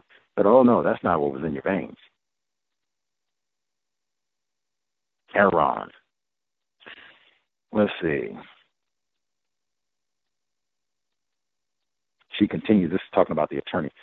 There was now not even a trace of respect in his tones, that he had not gotten the best of me. He had switched into a sort of hateful overdrive. What? What does that even mean? I felt threatened by him. That is classic way. I'm threatened. You're in a court of law. They generally have bailiffs, armed white men. This might be a public defender. Like, he doesn't care about you. I'm not even being paid. not paid well enough to properly represent this raping Negro, or could be raping Negro, or maybe raping Negro, or whatever. Like, let's get through this. I got other things to do. Out to destroy you. Oh, what are you even talking about? Answer these questions so we can go. Let's see. And the other thing I have to say, this book was published in 1999. She's talking about looking back with hindsight. I wish I had told that attorney that none of this talk about my glasses made me blind. Like, wait a minute. You published this book nearly 20 years after this rape. The trial was in 1982. This book was published in 1999. You got a conviction here. There's no reason for you to be looking back bitter and salty about the court experience. None whatsoever. You got what you wanted. Unless you wanted the death penalty, unless you wanted to actually do some castration. You got a conviction, 16 years, and you didn't even get the right person. How could you possibly be looking back and, oh, I wish I had said this, said that, and put him in? Like, what are you talking about? Like you were wronged in this process somehow?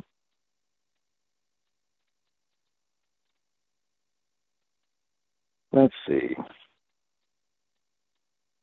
I felt hushed by him.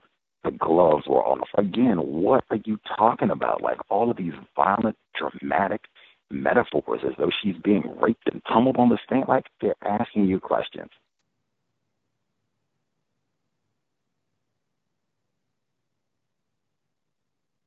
That's the procedure.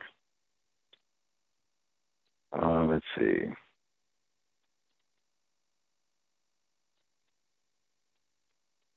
He emphasized Calvin Klein with a sneer when talking about her clothes. I was unprepared for it. Come to this. I don't even know. Again, I would need like audio. Like, let me hear. Like a sneer, really? I'm sure there's other people in the courtroom wearing Calvin Klein, like very popular brand, right?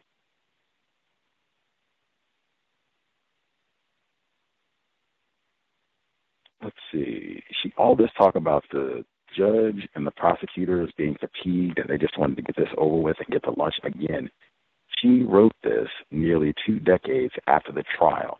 They got a conviction. There's no evidence that white people in this case, or even right now, 2022, are lame and lax about rape allegations involving a black male raping a white woman. There's no history of white men or white women being lame and lax and we don't care and we're tired. Let me get a sandwich. That's just not, that didn't even happen in this case.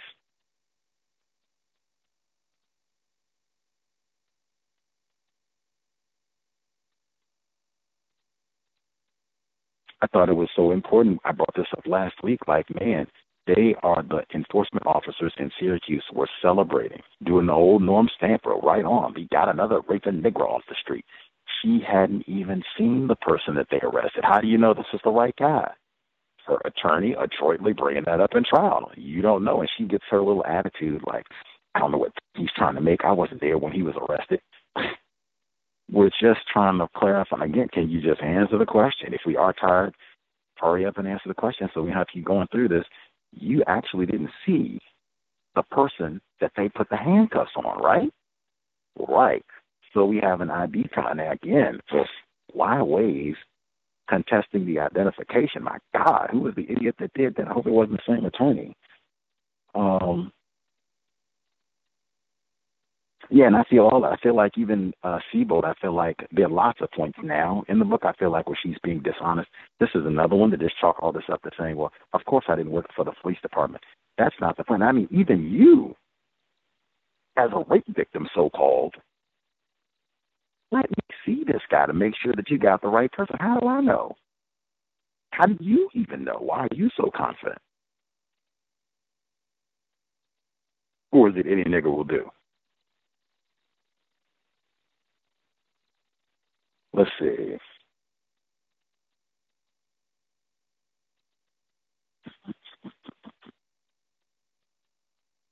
Oh, someone brought this up last week. They compared this to Lucky Bones. And they said in Lucky Bones, the second book that Seabold wrote, which is fiction, the parents, the white parents, one of whom is Mark Wahlberg, convicted terrorist, almost talking about cutting out somebody's eyes. In that film, the parents are just overwhelmed with grief about their daughter and consumed by it. Now, the mom ends up running off and having an affair. She goes to California, super freak. But Mark Wahlberg, the dad in particular, is really consumed by this and wants to find the killer and just goes to his daughter's room and, kills her. The whole family, all of them. And they were saying, maybe she wrote that because that's the response that she wanted from her parents in this, and she didn't get it.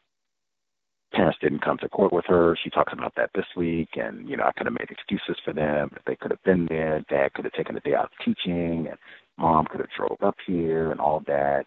She didn't get appropriate attention from her parents about all of this. Important, since that comes up so blatantly this week, her, talk directly, explicitly, her moaning about all of this.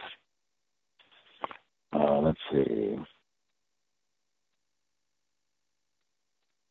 Chapter 9. I have been to the Carrier Dome. I told you I accepted at Syracuse. I could have been a fellow Orangeman, Donovan McNabb. Let's see. Explicit, she's so direct, and it's every time about identifying explicitly. She never identifies anyone as white. It's only the non-white people. There was the one Latina who didn't want to comment on her poem, who she identifies. Racial classification. She doesn't do this for anyone except the individuals who are not white. Let's see. Again, she's so excited about Assistant District Attorney Ubler, who is a white woman in this all-male environment. Certainly got lots more white attorneys now.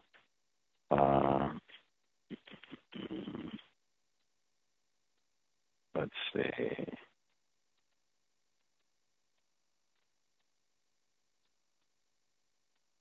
The scene where she talks about, I guess there was some sort of error with the mugshot. They had the lineup. Black males were present. And so they were bringing them out, and I guess they took them the wrong way, and they could have maybe got a glimpse of her really quick or what have you. I don't even know if I believe that.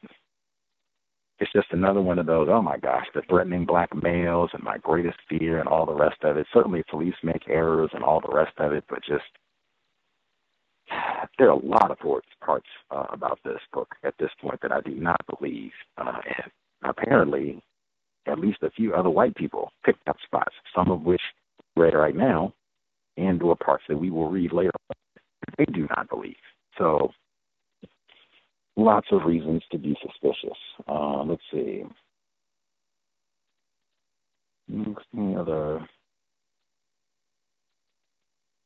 The whole way that she paints herself as a victim with her incorrect identification, that she felt like a child, that's just white people playing the role of a victim, and I think it's so tacky and disgraceful here.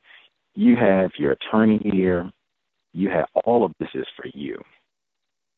There's no pressure on you, and I'm not going to jail about all of this. You even picked the wrong person, and they still cleaned it up and got a conviction of the wrong person here.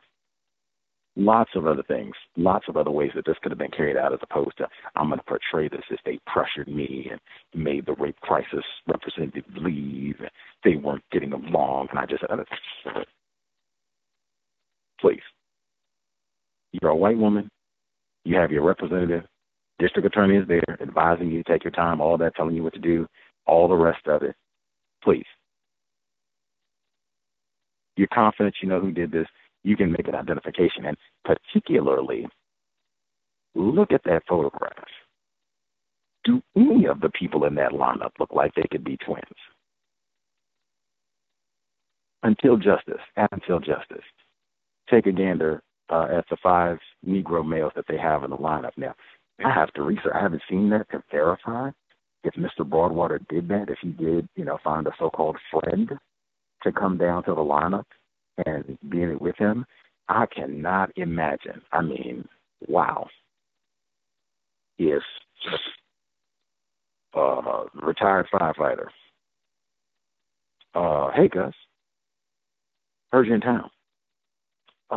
They got me downtown on a rape charge, and I didn't do it. It's a white woman. And I don't think they got a good lineup. So can you come down and be in the lineup? Like, man, I'm hanging up on Retired Fire as fast as can be. Much obliged for your years of support and all the rest of it, but I mean, you are out of your mind. I don't even, what? What? Where does this conversation even take place? Like, are you calling me from the lineup? You're in police custody asking me to come down and join you in a rape lineup?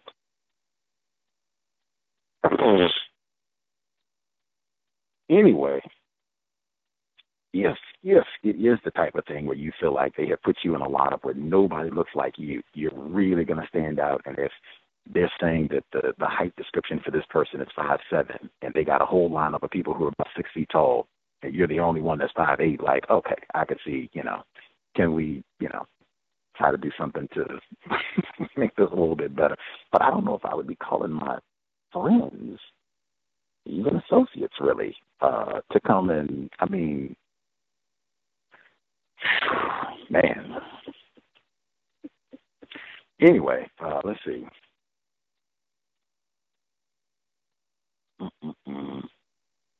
She says 5 black men in almost identical light blue shirts and dark blue pants walked and assumed at their places. This is not 5 identical black males. Not by a long shot. They might have on similar clothing, and that's about it. But I mean, this is not 5 identical black males by any stretch of the imagination. Let's see.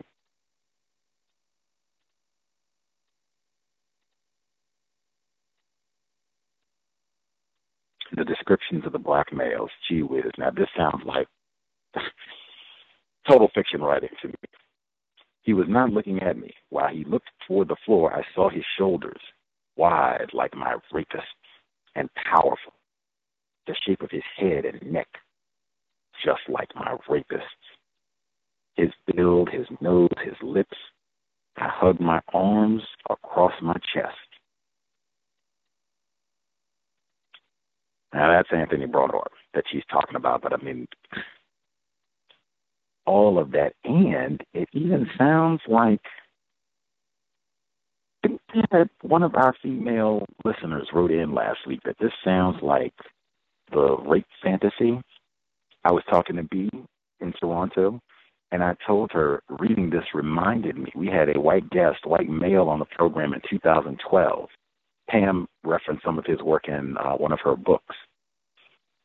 He wrote a blog post about white males and their fetish, white gay males specifically, and the genre of pornography where they love white males being gang raped by black males. That's enjoyable. Large segment of white men. We talked about this, Cal's Archive, 2012. That's what this reminds me of a little bit as well. Super freak. Now, as I continue, she moves on. I moved on to number 5. Now, this person that she picks, his build was right, his height, and he was looking at me, looking right at me as if he knew I was there, knew who I was. The expression in his eyes told me that if we were alone, if there were no wall between us, he would call me by name and then kill me. His eyes gripped on and controlled. I mustered all my energy and turned around. Now, take what I just said. So I'm going to go back. Retired firefighter has, hey, Gus, come down, do the lineup and all that. And he's going to add on. Now, the way we're going to work this, I'm going to look pitiful and sad. I don't even know why I ended up here. What I want you to do, I want you to give your meanest Negro scowl. I mean, you look like you're burning through that wall. If anybody looks at you wrong, I'll kill you in this stick. What in the hell? So I'm going to come down and do this, and then if I get picked in the lineup, the recourse is, in 1981, for a black male, the recourse is You'll get me a really good attorney, not this Modesto fella, a really good attorney. Like, instead of Anthony Broadwater doing the 16 years, I do the 16 years? Come on. Come on.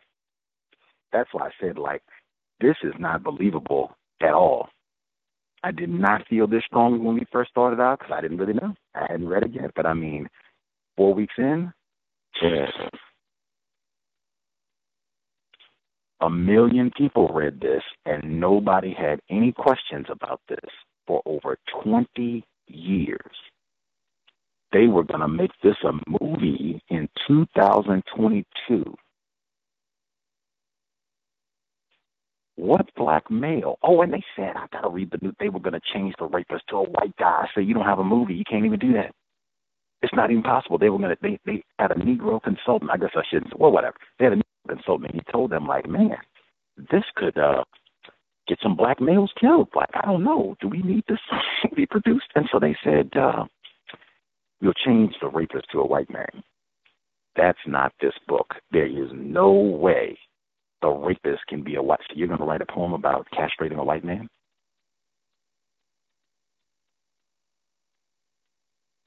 How does the Syracuse police officers, they go out and just beat up 3 random white guys in this? It's not even possible. It's got to be a Negro rapist. Let's see.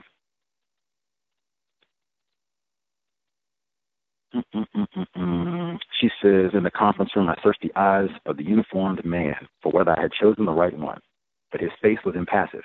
I felt a wave of nausea hit me and placed the floor in between the conference table and a row of chairs against the wall. My throat was thick and clogged. I became convinced in those moments that I had chosen the wrong man. I told myself I acted on impulse, not considered the 2 men and their postures long enough. I had been so intent on getting it over with that I hadn't been thorough. Ever since I'd been little, my parents had accused me of this, not taking my time, acting rashly, jumping the gun. So we got all these metaphors piled up again. Like, none of that is believable. You're not being pressured. Nobody is standing with a pick somebody, pick somebody. They were telling you the exact opposite. Take all the time you need. Be sure. Make them rotate. We can make these niggers do whatever you want. Probably could have got them to say something so you could hear their voices, too, since you all talked for all this time in the tunnel, right? You going to blame this to going back to your childhood? You being impulsive and rash? No, I just think you're a lying white woman. Let's see. The samples of the... Got to go back and get that report for 2015. All this is bogus. All this is bogus. This hair stuff, the FBI came out and apologized. It was in the paper. It was not front page, but it was in the paper, and they didn't say it was one. They didn't even mention Anthony Broadwater when all this came out in 2015. What they said was there were hundreds of these cases where they went in and said, oh, yeah, we got these hair fibers. They're an exact match, identical. Definitely can't be anybody else. Like, 1,000% sure match. To then wait and come out. And so this trial was 1982. They come out in 2015 with the, our bad. Call it junk science. Pseudoscientific BS. I think that's how Tim Wise said it.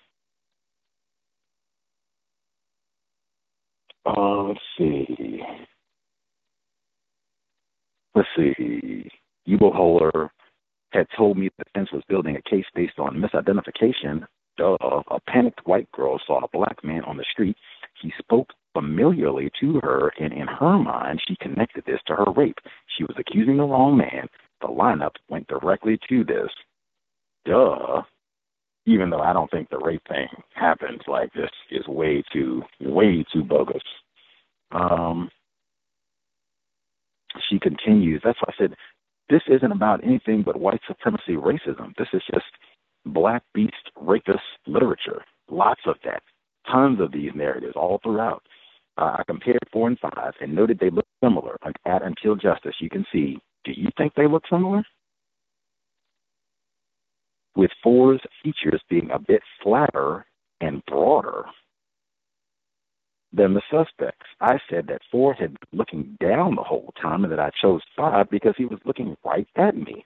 I added that I had felt rushed and defense counsel's refusal to allow a member of rape crisis in the lineup room had further intimidated me.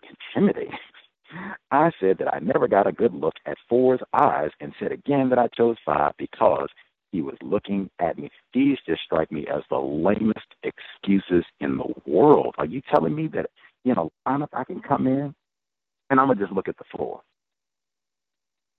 I've never been in a lineup, but I think they tell you to look straight ahead. No, I'm going to look at the floor. And so you just got one Negro male out of 5, and he just looks at the floor the whole time. And it just happens to be that this is the guilty one. You don't pick him. You pick the other guy who's over here mean mugging you. Who has been, this is all a conspiracy to make you pick the one. This isn't even a good lie. It's not believable. It really, I would just keep pointing out, they were about to make this into a movie. 1 million people read this, and they didn't come to the conclusion that I did. 1 million people read this. They didn't think Alice Sebold is a super freak. They thought this was a really harrowing story. That Gregory Madison is a beast. That's what they thought. 1 million people. And apparently you probably had some victims who read this too. Certainly we would have watched the movie, a number of us.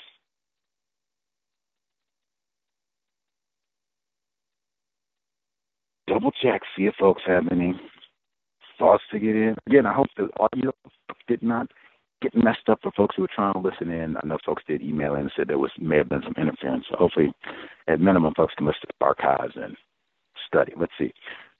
Henry in Chicago, home of Emmett Till, who knows something about all of this. Tom and Terry, sure. Can I be heard? Yes, sir. Okay. Greetings, Gus, and greetings to all the callers and listeners. It's still kind of choppy, but I think I can still hear you and understand you. Just to let you know. So I guess in this reading, the cross examination of her with the defense lawyer, it's interesting when she talks about how they were short and balding and had something going on with their upper lip, and she specifically, zoomed in on the primary defense attorney that was questioning him, talking about his ugliness. It's almost like because of the fact that he's doing his job, he has to be ugly, especially, he's defending a black man. That makes him even more uglier. And speaking of the defense, it's interesting how they're trying to make their case for the black victim as her having not having good sight. It's not in particularly, and this is what I always suspected in the first couple of pages, that the rape actually never happened. So, I find that very interesting. I often wondered if the accused was a white man, would this lawyer be making that type of defense? For me, I would say no. He'll probably be making the defense that the rape never happened. So I thought that was pretty interesting. When she mentioned about going back to class with the classics, when she was talking about, she was reading Catullus, Sappho, Apollonius, and Lysistrata, the play Lysistrata. I feel like she's inserting some literary tropes that basically kind of overarch the theme of this story that she's saying, that she's talking about. Because, I was doing some research on these poets and this play. Well, she explains the play, and I think a person at email had mentioned about the Spike Lee movie. But Catullus and Sappho are poets from the Roman era, and they have a lot of sexual explicitness in their poetry. In particular, Sappho, who basically is a female, and she talks about lesbianism or homosexuality or anti-sexual behavior. And I thought that was interesting, considering, Catullus with the sexual explicitness, it's sexual endos all in this story. You just mentioned Super Freak. Sappho, we read some homosexual, descriptions or, feelings or whatever that was touched upon. Apollonius is an interesting one because that's a philosopher who is kind of like a Jesus type of figure in the Roman, during Roman times. And I guess this kind of plays on, her church upbringings, and I think it was St. Peter's or something like that. So, I kind of find it strange that she puts these literary, it's like almost like literary metaphors of what the story is about. So, it's more of of what a fictional author would do. So that's why I kind of like, I was like, wow, this looks interesting. And also too, the emphasis in chapter 9, I was looking at, the pubic hair, how the Sergeant Lorenzo smiled when he was telling me that he picked Madison's pubic hair. It had to be plucked, not cut. Delectable Negro type of stuff. That's the first thing that I thought of when I read that line. So, and it is also said that she said that he was being jolly in front of me as well. So, like I said, delectable Negro, white man plucking pubic hairs gets him excited. So, but the more I read this, and like I said, from the beginning I thought this was a made up story. I don't think this was a case of mistaken identity. She's kind of making all of this up, and I still believe that. So that's all I have on my mind.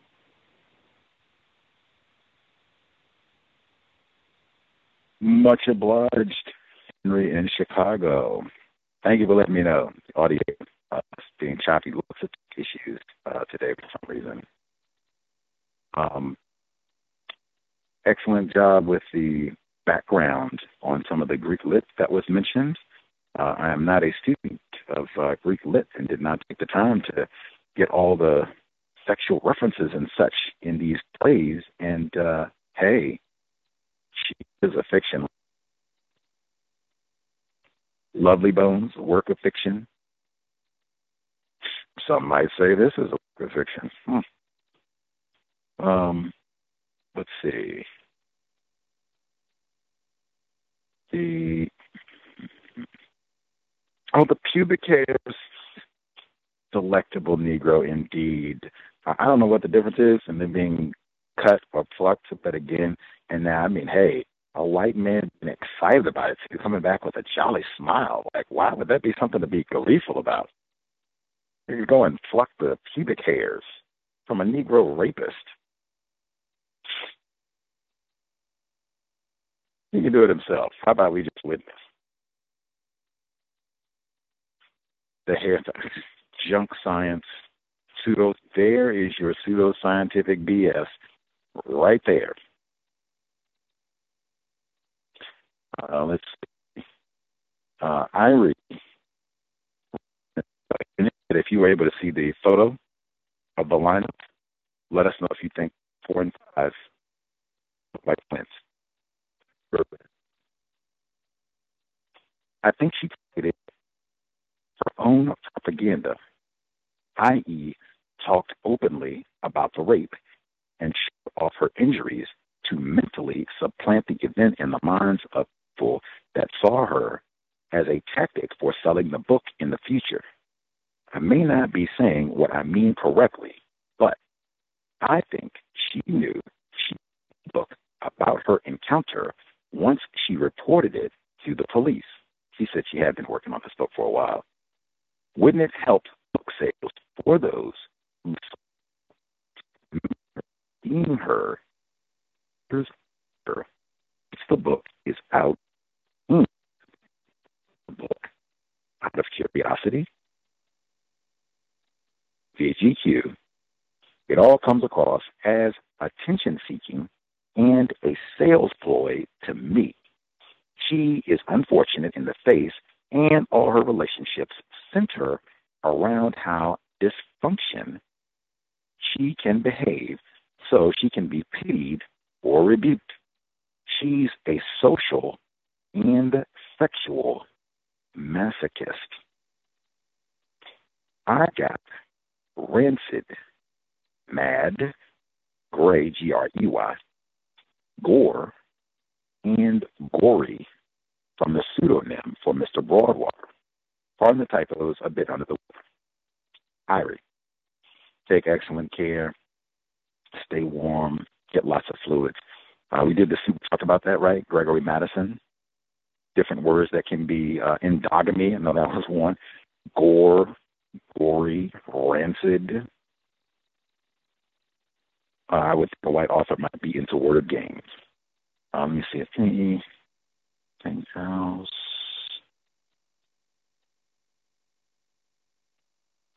The whole lineup trigger, they're not dead runners, they're not twins. And to psych you out, I don't even know what that means. I don't know how Negroes do the psych from a lineup. Let's see. She's the metaphor that Anthony Broadwater got lost on his way to the circus. Animals, right? That's generally what's at the circus, animals and clowns. Let's see. If we're lucky, we got a title mention there talking about the hair and hoping that it matches. Let's see. And then virginity pops back up.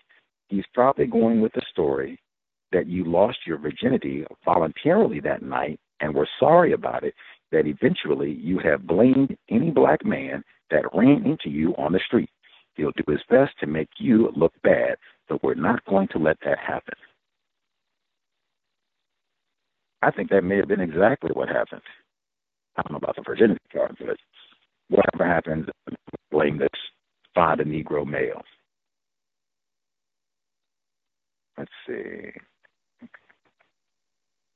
I think that will do it for notes on 9. We'll pause here and get to the segment. If folks have commentary to share, make notes.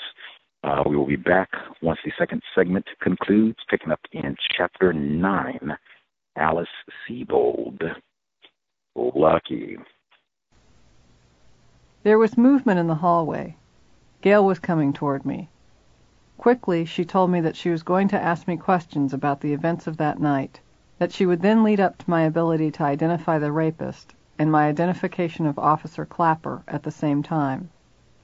She wanted me to state clearly that I hadn't been sure between 4 and 5 and to say why. She told me to take as much time as I needed on each answer and not to feel hurried. This will be easier than the preliminary hearing, Alice. Just stay with me. I may seem colder to you in there than I am right now, but remember, we're in there to win an indictment, and to a certain extent, well, the grand jury is made up of 25 civilians, and we're on stage. She left me. A few minutes later, I was led into the room. Again, I was unprepared for the room's effect on me. The witness stand was at the bottom of the room. Leading up and out from the stand were terraced levels on which swiveling orange chairs were permanently affixed. The levels spread out in a circular arc and grew larger as they ascended. There were enough seats for the 25 members of the jury and for the alternates who sat through all the cases but might never cast a vote. The result of the room's design was that all eyes bore down on whoever was seated in the witness stand. There was no defense table or prosecutor's table. Gail did as she had said she would. She used a courtroom manner. She made a lot of eye contact with the jurors, used hand gestures, and spent time enunciating key words or phrases she wanted them to note and remember. Her pattern of questioning also was meant to calm both me and the jurors. She had told me rape cases were hard for them. I saw proof of this soon enough. When she asked me where he had touched me, and in my answer I had to say that he had put his fist in my vagina, many of the jurors looked down or immediately away from me. But the fact that troubled them most was what came next. Eubelair questioned me about bleeding. How much blood? Why so much? She asked me if I had been a virgin. I said yes. They winced. They felt pity. Throughout the remaining questions, some of the jurors, and not all of them women, fought back tears. I was aware my loss that night was my gain today. Having been a virgin made me look good, made the crime appear worse. I did not want their pity. I wanted to win.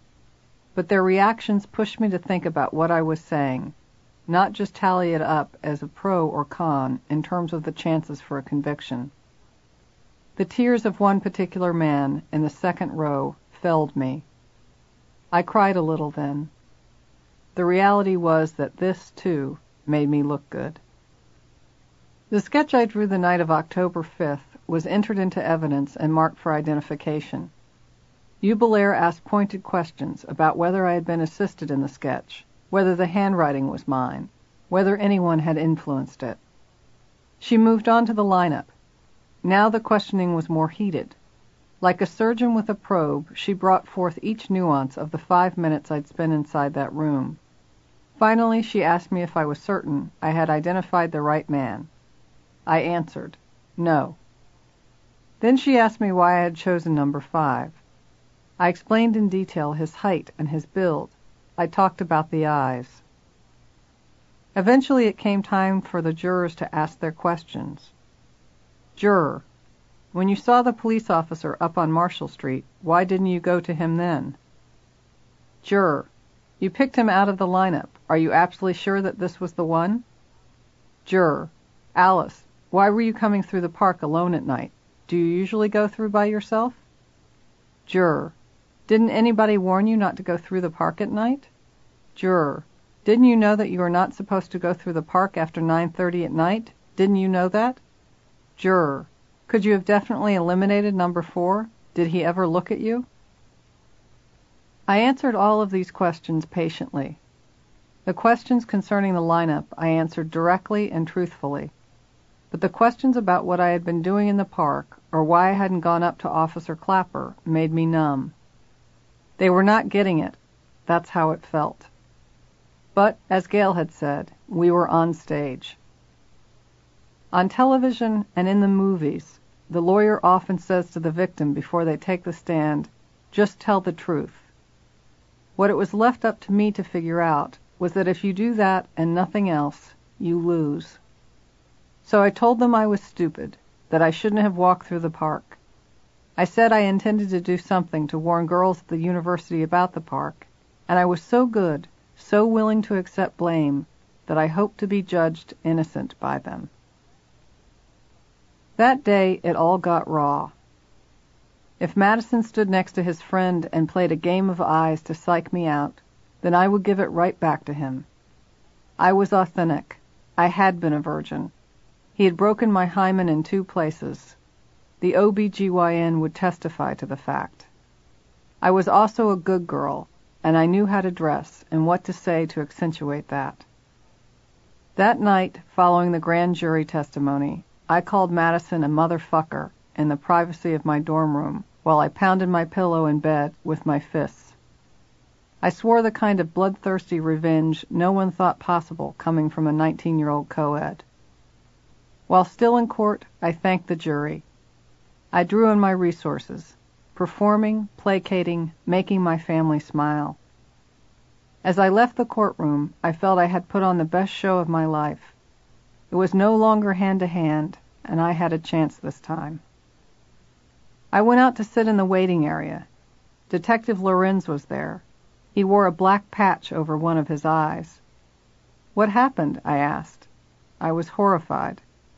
We chased a perp, and he ran, hit me in the eye with a mace. How'd you do in there?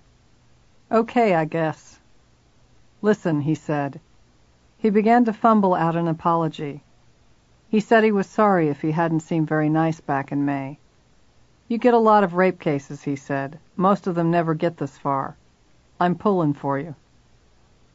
I assured him that he had always been wonderful to me, that the police had all been wonderful. I meant every word of it.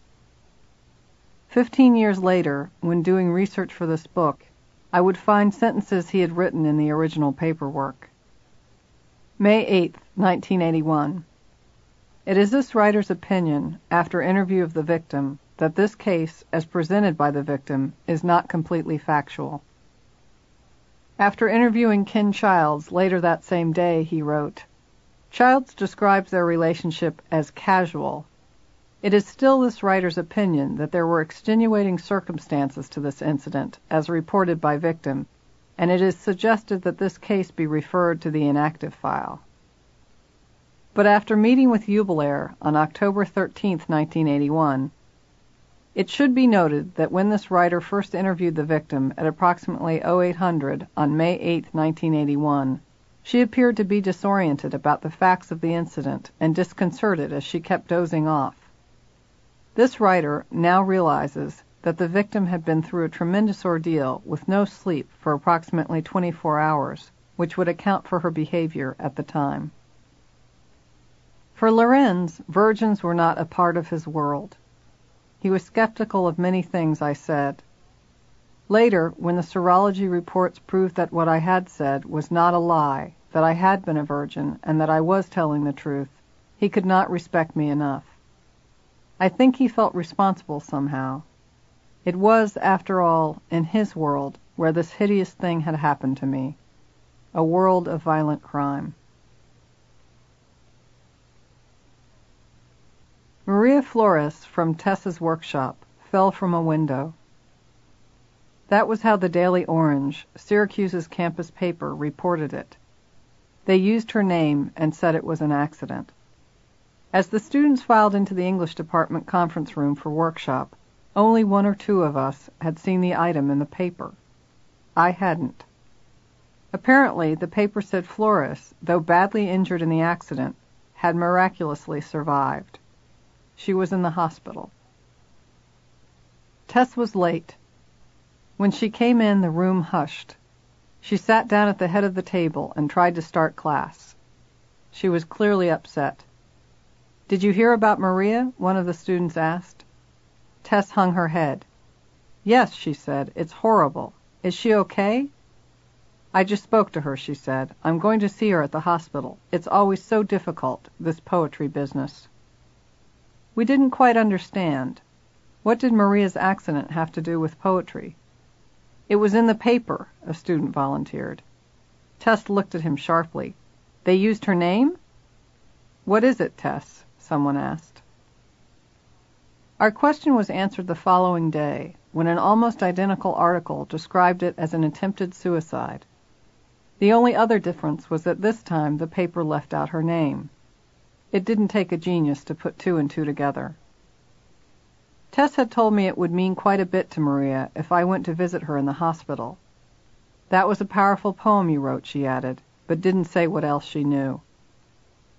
I went, but before I did, Maria made another unsuccessful attempt. She tried to kill herself by cutting an electrical cord near her bed, unfurling the wires inside, and scoring them over and over against her wrists. She'd done this while partially paralyzed on her left side, but a nurse had walked in on her, and now her arms were strapped to the bed. She was in Krauss-Irving Memorial Hospital. A nurse led me into the room. Standing beside Maria's bed were her father and her brothers. I waved to Maria and then shook the men's hands.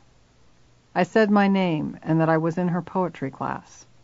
None of them was very responsive. I attributed this to shock, and to what might have seemed the strange phenomenon of this woman visiting who appeared to have some connection with her that they, her father and brothers, didn't. They left the room. "Thank you for coming," she said in a whisper. She wanted to hold my hand. The two of us didn't really know each other, had just shared Tess's class, and, until recently, I had harbored a bit of resentment toward the fact that she'd walked out on my workshop. "Can you sit?" she asked. "Yes." I did. "It was your poem," she said now. "It brought it all back." I sat there as she whispered to me her own facts. The man and the boys who had just left the room had raped her for a period of years when she was growing up. At a certain point it stopped, she said. My brothers grew old enough to know what they were doing was wrong. "Oh, Maria," I said, "I never meant to—" "Stop. It's good. I need to face it." "Have you told your mother?" She said she didn't want to hear it. She promised she would not tell my father as long as I never mentioned it again. She's not speaking to me. I looked at all the get well cards above her bed. She was a resident advisor, and all the residents on the hall, as well as her friends, had sent cards. I was struck with what was painfully clear. By jumping but surviving, she was now completely dependent on her family to take care of her, on her father. "Have you told Tess?" Her face lit up. "Tess has been wonderful." "I know. Your poem said all the things I've been feeling inside for years, all the things I'm so afraid of feeling." "Is that good?" I asked. "We'll see," she said, and smiled weakly. Maria would recover from the fall and return to school. For a time she severed relations with her family. But that day we joked that she sure had commented on my poem by jumping, and that Tess would have to give her that. Then I talked. I talked because she wanted me to, and because here, next to her, I could. I told her about the grand jury and the lineup and about Gail. "You're so lucky," she said. "I'll never get to do any of that. I want you to go all the way." We were still holding hands. Every moment in that room was precious to both of us. I looked up eventually and noticed her father standing in the door. Maria couldn't see him, but she saw my eyes. He did not leave or advance. He was waiting for me to get up and go. I felt this radiate from where he stood. He didn't know exactly what was going on between us, but there was something he seemed not to trust. By November 16th, the, quote, known pubic hair sample from Gregory Madison, end quote, and the, quote, negroid pubic hair recovered from pubic combings of Alice Sebold, May 1981, end quote, had been compared. The lab found that on 17 points of microscopic comparison, the hairs had matched on all 17. On November 18th, Gail drafted an inter-office letter for the files. She posted it on the 23rd. "There is no question this was a rape. Victim was a virgin and hymen was torn in 2 places. Lab reports show semen and medicals show contusions and lacerations. Identification is at issue. Rape was May 8, 1981, and victim gave detailed description to cops but no arrest made. She goes back to Pennsylvania May 9, 1981. When she returns to SU in the fall, she spots defendant on street and he approaches her and says, 'Hey girl, don't I know you from somewhere?' She runs and calls cops. I had a lineup and she IDs wrong guy, who was a dead ringer for defendant and standing right next to him, and who defendant personally requested. Later she tells cops that she thought it could have been either the defendant or the other guy. Defendant's pubic hair was found to be consistent with one found in her pubic combings. There was a partial print on the weapon, knife, found at the scene, but it has insufficient ridge details to make a comparison. I had it sent to FBI for more testing. Lab advises they cannot determine blood type from semen because it is too tainted with her blood. Good luck. Victim is excellent witness." I returned home to Pennsylvania for Thanksgiving. One day after coming back to Syracuse on Greyhound, there was a letter waiting for me at my dorm. "Pursuant to your request," it read in part, "this is to advise you that the above-mentioned captioned defendant has been indicted by the grand jury." I was thrilled. I stood in my single at Haven and shook with it. I called my mother and told her. I was moving forward. The trial seemed imminent, any day now. I was in class when Madison entered his plea on December 4th before Justice Walter T. Gorman. On an 8-count indictment, Madison pled not guilty. A pretrial hearing was scheduled for December 9th. Paquette, representing Madison, admitted to one petty larceny conviction, back somewhere. The state didn't know enough to counter him, and Madison's juvenile record could not be considered. When Gorman asked Assistant D.A. Plochacki, who was representing the state because Gale was in another court, if he wanted to be heard on bail, Plochacki said, "Judge, I don't have the file." So bail was set at $5,000. Mistakenly, through Christmas and New Year's, I joyfully pictured my assailant in jail. Before I went home for the Christmas holidays, I'd taken an incomplete in Italian 101, a C- in classics, a B in Tessa's survey course, my paper wasn't quite up to snuff, and 2 A's, one in Wolf's workshop, one in Gallagher's. I saw Steve Carbonaro. He had given up Don Quixote and taken to keeping a bottle of Chivas Regal in his apartment near Penn. He scoured flea markets for old threadbare Oriental rugs, wore a satin smoking jacket, smoked a pipe, and wrote sonnets for a new girlfriend whose name he loved, Juliet. Through his window, with the lights turned off in his own apartment, he watched 2 extroverted lovers who lived in an apartment across the way. I didn't like the taste of scotch and thought the pipe was stupid. My sister was still a virgin at 22. I spent time wishing she were less pristine. I know she spent time wishing she were less pristine, too. But our motivations were different. I wanted her to fall, for that was how it was seen in our household, so I wouldn't be alone. She wanted to fall so that she would have more in common with most of her friends. We lived unhappily on either side of the word. She was one, I wasn't one.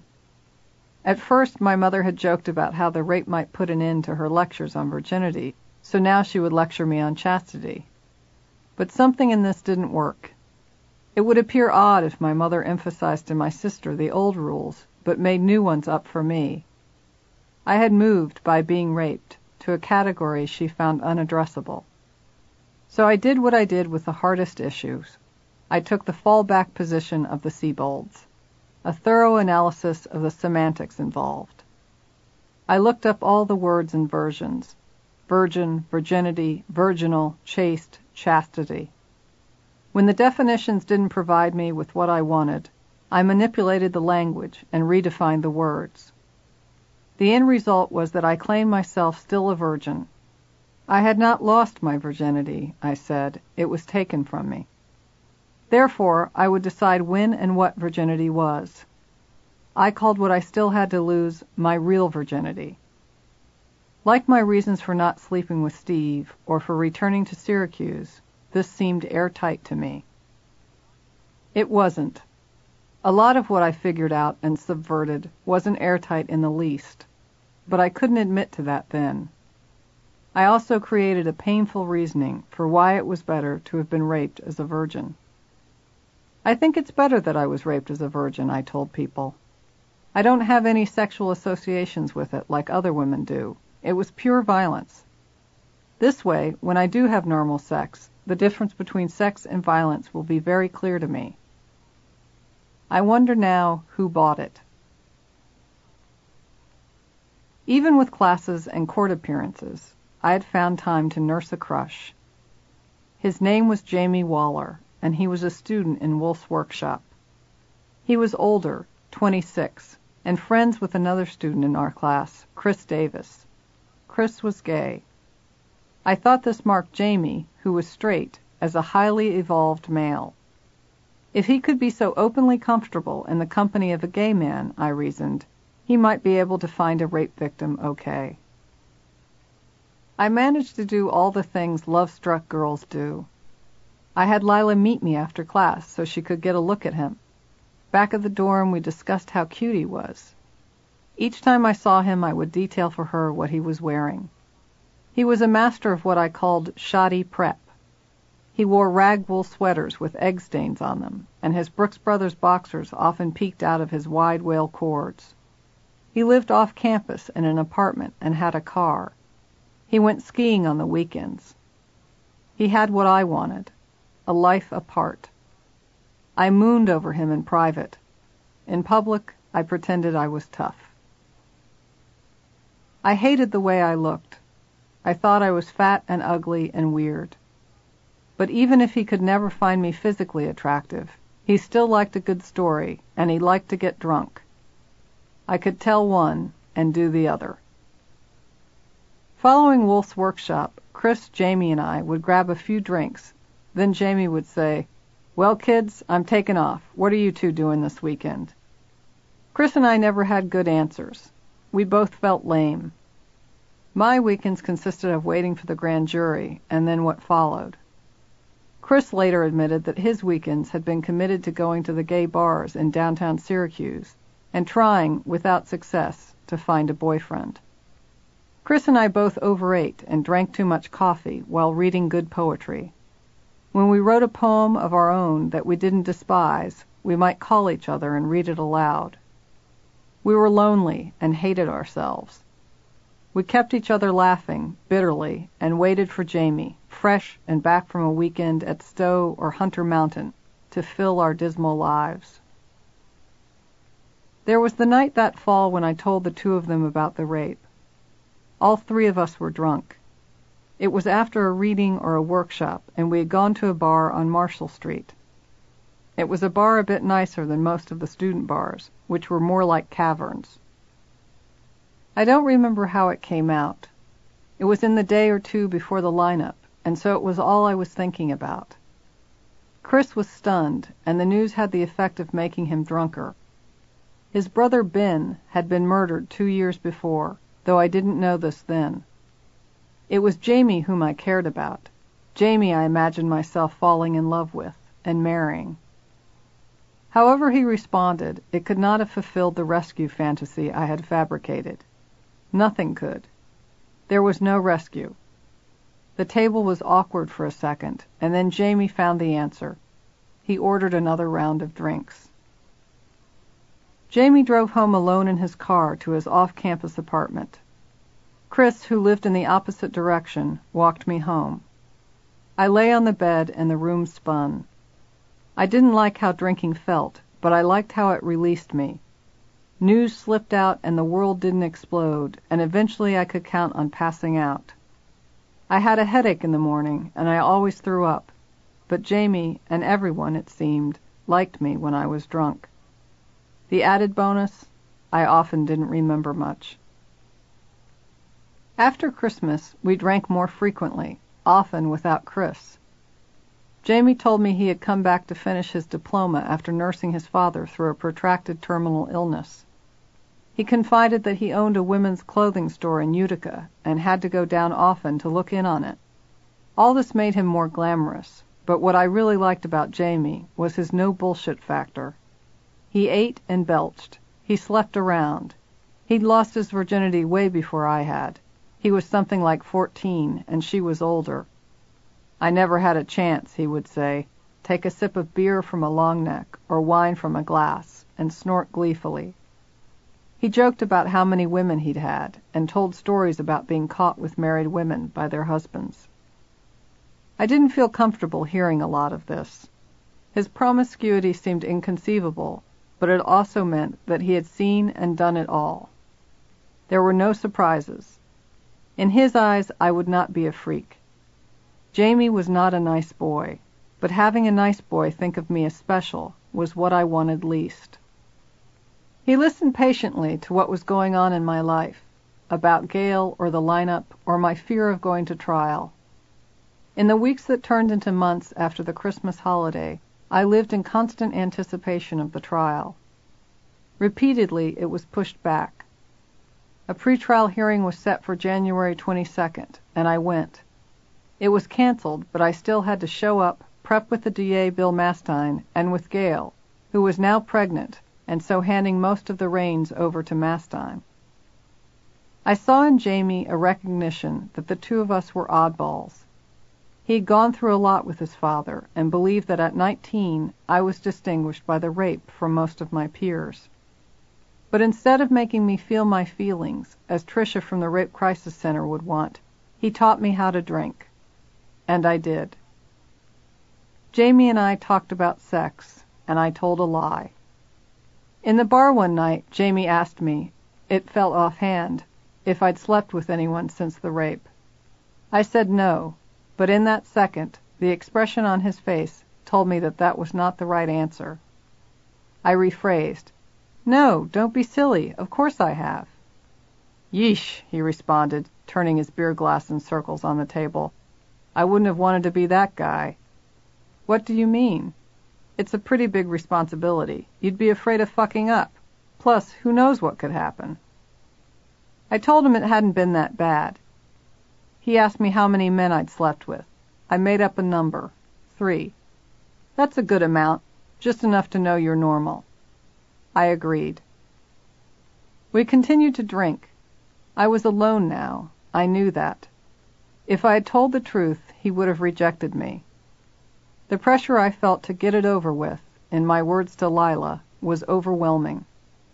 I was afraid if I went too long, the fear involved in having sex would only increase. I didn't want to be a dried-up old woman, or become a nun, or live in the house of my parents and stare at the wall ceaselessly. These destinies were very real to me. Just before Easter vacation, the night came. Jamie and I went to a movie. Afterward, we got very drunk at the bar. "I've got to take a piss," he said, for not the first time that evening. When he was in the men's room, I calculated. We had been leading up to this point for a while. He'd asked the only question that would act as a restraint. I'd told a lie, and it appeared I'd told it successfully. The next day he would take off for a ski weekend, and I'd be alone with myself and with Lila for a few days. He returned to the table. "If I get any drunker, I can't drive home," he said. "Are you coming with me?" I got up and we walked outside. It was snowing. The fresh bite of snowflakes pelted our booze-warmed skin. We stood and breathed in the cold air. Snowflakes gathered on the tips of Jamie's eyelashes and across the ridge of his ski cap. We kissed. It was wet and sloppy, different from Steve, more like Madison. But I wanted this. I willed myself to want it. "This is Jamie," I repeated in my head. "This is Jamie." "So you coming home with me?" he asked. "I don't know," I said. "Well, it's cold as the witch's clit out here. I'm going home. Come or don't come." "I have my contacts in," I said. He was smooth and drunk and had done it all 1,000 times before. "Well, you've got 2 choices. You can walk home and you can sleep alone in your bed, or I can drive you there and wait for you while you take your contacts out." "You'd do that?" He stayed outside in his car. I hurried up the elevator in Haven, went to my room, and removed my lenses. It was late, but I woke Lila anyway. I knocked on her door. She answered it in her Lance nightgown. Her room was dark. I had woken her up. "What is it?" she asked angrily. "This is it," I said to Lila. "I'm going home with Jamie. I'll be back in the morning. Promise you'll have breakfast with me." "Fine," she said, and shut the door. I had wanted someone to be in on it with me. It was snowing heavily now. To stay focused on the road, we were quiet. The heat rushed out of the dash onto my legs. Jamie was my guide on a mission to a place I'd never been. I had one last chance to make it before the walls closed in. His random promiscuity now seemed glorious to me. In the way he had talked about it, I knew there was as much bravado as there was real joy. I realized even then that he'd been drunk during so many of these encounters. He was drunk now, but all of this was detail work to me. Drinking, promiscuity, and undirected life. They were all, to my mind, a product of his own choice. No one had made him drink or fuck or run. Now I can look and see that it may have been otherwise. Then I stared out at the road. The wipers were going. Snow built up on either side of them and formed a white widow's peak in the middle of the windshield. I was going home with a normal man, by most standards an attractive one, and he was taking me there to make love to me. I'd spent time imagining his place. It was less than fabulous when we arrived. He lived in a one-bedroom apartment. The living area had no furniture, just milk crates jammed with albums and tapes, and a stereo that sat on the carpeted floor. He walked in and threw his school bag down, took a leak with the bathroom door open, from which I looked away, and re-entered the kitchen. There was a let's just get to it attitude now that we were in his apartment. I stood in the hallway between the darkened kitchen area and the unfurnished living area.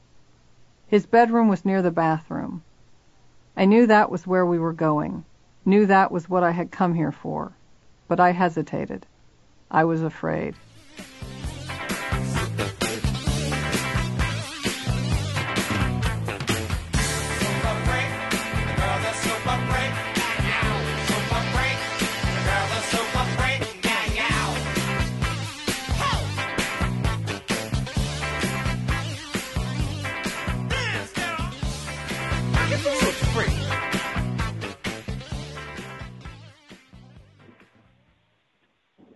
You heard her say it again.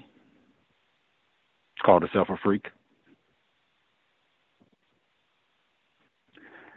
I could be wrong, but the late, great Rick James helped us see the truth. Context of white supremacy. We'll pick up chapter 10 next week. Oh, we're way past the halfway point. Probably 3 sessions if I had to guess. 3, we should be done. Number to dial, 720-716-7300. The code, 564-943 pound. Press star 61 if you would like to participate.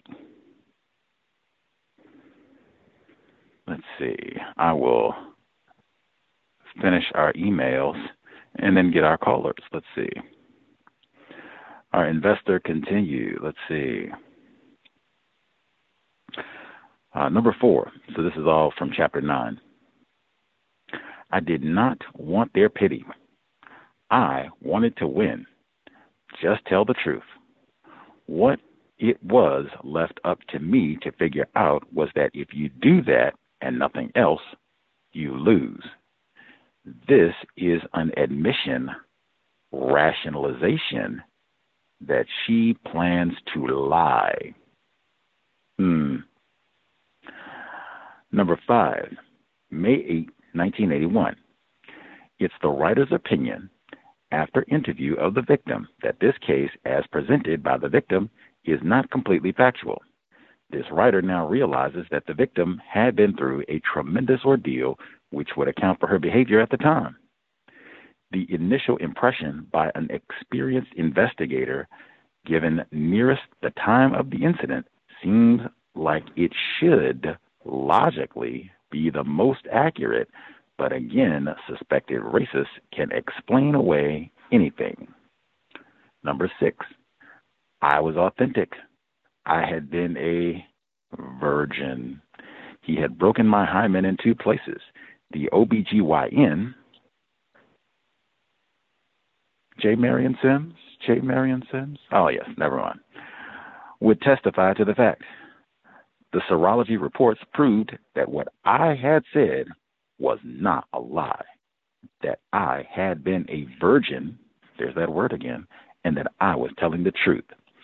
My brief internet search suggested that whether the hymen is intact or not is not a reliable sign of virginity. And I don't think there is a laboratory serology test confirming virginity. Oh. Good sleuthing, sir. Chapter 10. Number 1. The man and the boys who had just left the room had raped her for a period of years when she was growing up. when the author discussed the gang rape by fraternity members on Penn's campus, she does not delineate the race of those involved. I would presume they are white. That's the same conclusion. That's the way that I functioned the whole way through the book. She has identified everybody who was not white. Clearly so. Even though Latina doesn't really, 2, defendant's pubic hair was found to be consistent with one found in her pubic combings. Partial print on the weapon knife found at the scene sent to FBI. They cannot determine blood type from semen. In 2013, the FBI determined that their hair comparison evidence used in thousands of cases was scientifically invalid and is virtually worthless as a way of identifying someone. Junk science. Number 3, my mother joked about the rape might put an end to her lectures on virginity. That word again. So she would now lecture me on chastity. I could maybe understand occasionally making light of a horrible situation, but the continual rape jokes in the text seems excessive and concerning for some type of psychopathology. I would agree. Let's see, number 4, we got very drunk at the bar, so you coming home with me. Frightened, drunk, and bumbling. My understanding is that you cannot give legal consent for sexual intercourse if you are intoxicated. So, could this be considered rape under some certain circumstances? In any event, I found the author's description of this sexual encounter very disturbing. We'll have to see where it ends, but I mean, all this, and it's not like a beer or, a glass of wine or 2 glasses of wine. It's not like that. Daiquiri, whatever the case. This is like to excess, over it. Like she said, drink till we throw up. Drink till I can't drive. Drink till I black out. Like, that's what we need to go have sexual intercourse? I might not even remember what we did yesterday.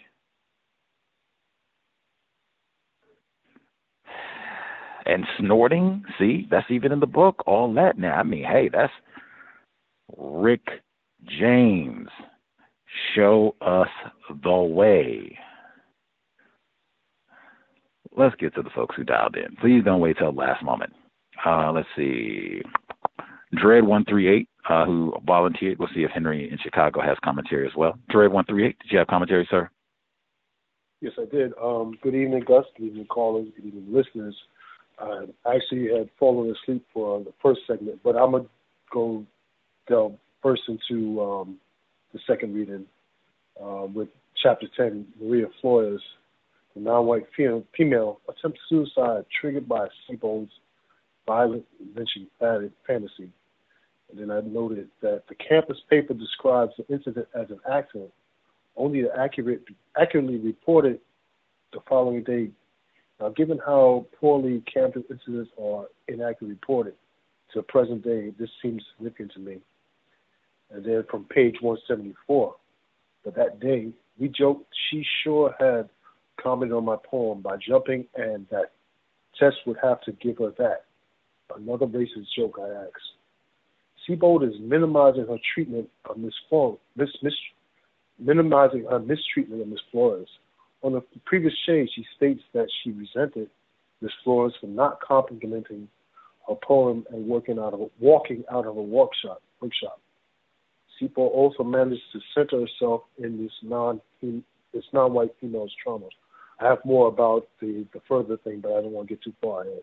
I'll meet my line. If there's room, if there's time, I'll share my observation about 8 and 9.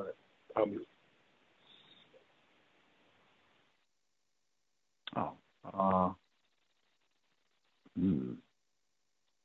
Might as well go ahead and share them now. I mean, we heard them today, so go ahead and get them in.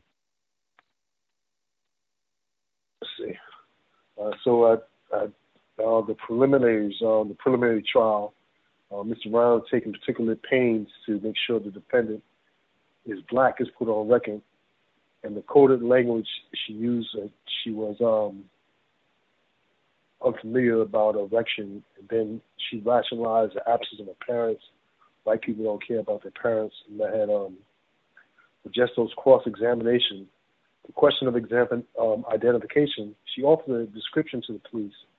The person she said she saw with Officer Clapper is arrested, but who's to positively identify they're one and the same person? The same time that she took to go off and speak with Professor Wolf, write down the description, present the police. What if Officer Clapper had interacted with another non-white male? And then at the beginning of 9, with the lineup, she did not pick out Madison/Broadwater. For some reason, Seabold's description of the lineup reminded me of her visiting a zoo of aquarium. 5 black men lined up for display and study. The defense lawyers volunteered to let the DA extract the pubic hair by force, and to the pleasure of both, to 80-day Jubilair and Detective Lawrence, not going to pass up an opportunity to mistreat a non-white male. Well, we got the hair of that out of the bastard. And then even after failing to identify Madison Broadwater, it seemed to me that the ADA practiced prosecutorial misconduct by continuously focusing somehow on charging this black male. And then the questions from the grand jury seemed to summarize the largest questions of the book. Somehow I think this was Seabold's way of distracting or deflecting from her error. And then at the end, even Detective Lawrence wasn't believing her account at the outset.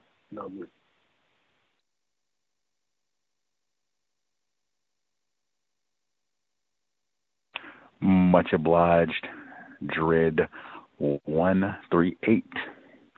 I'll share a few of my notes and then see if folks have any thoughts that they want to get in before we get ready to wrap it up for today. Let's see. When they go back into the courtroom for the preliminary hearing, the white woman is again told, take as much time as you need. Don't be pressured.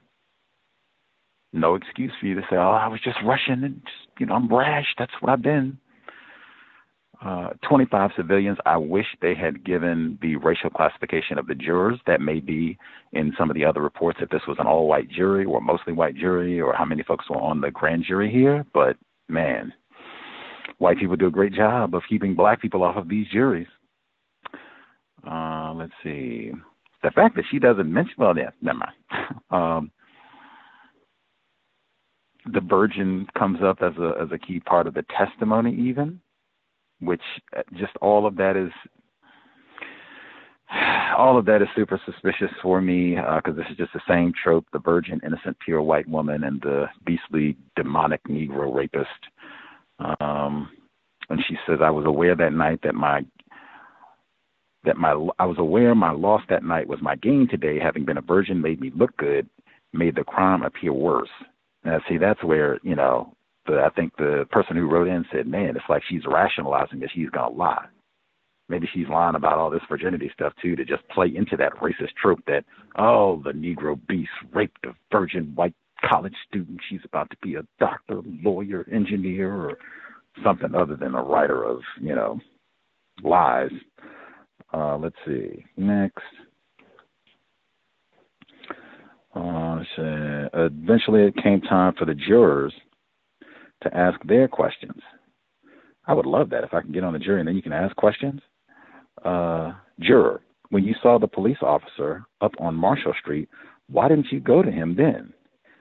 Excellent question that I wish she had answered. Like, man, if somebody had stolen $10 from me, and I see them, and I'm positive that it's them, and it happens to be a police officer there. Matter of fact, like I said, we talked about this last week.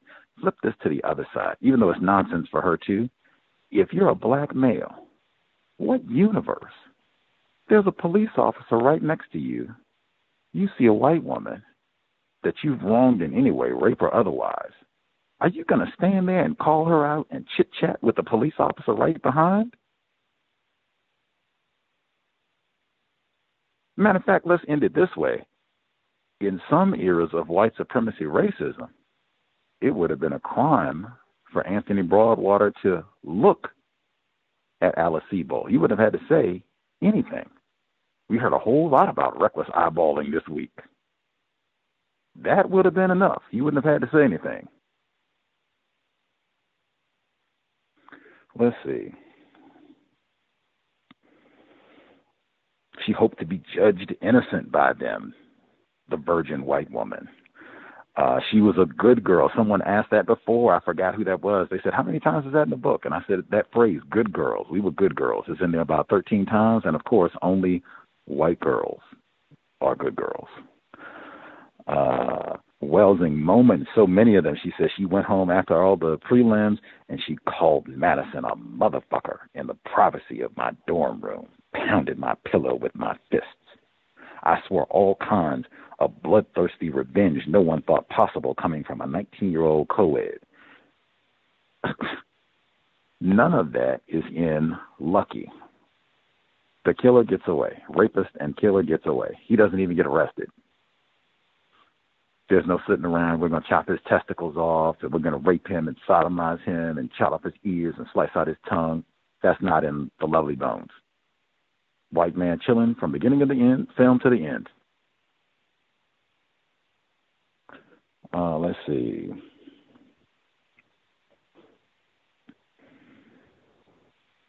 Oh, I think our investor wrote in about the investigator, Lorenz. His original notes from, I guess this is from May 1981, so this is right at the time of the crime.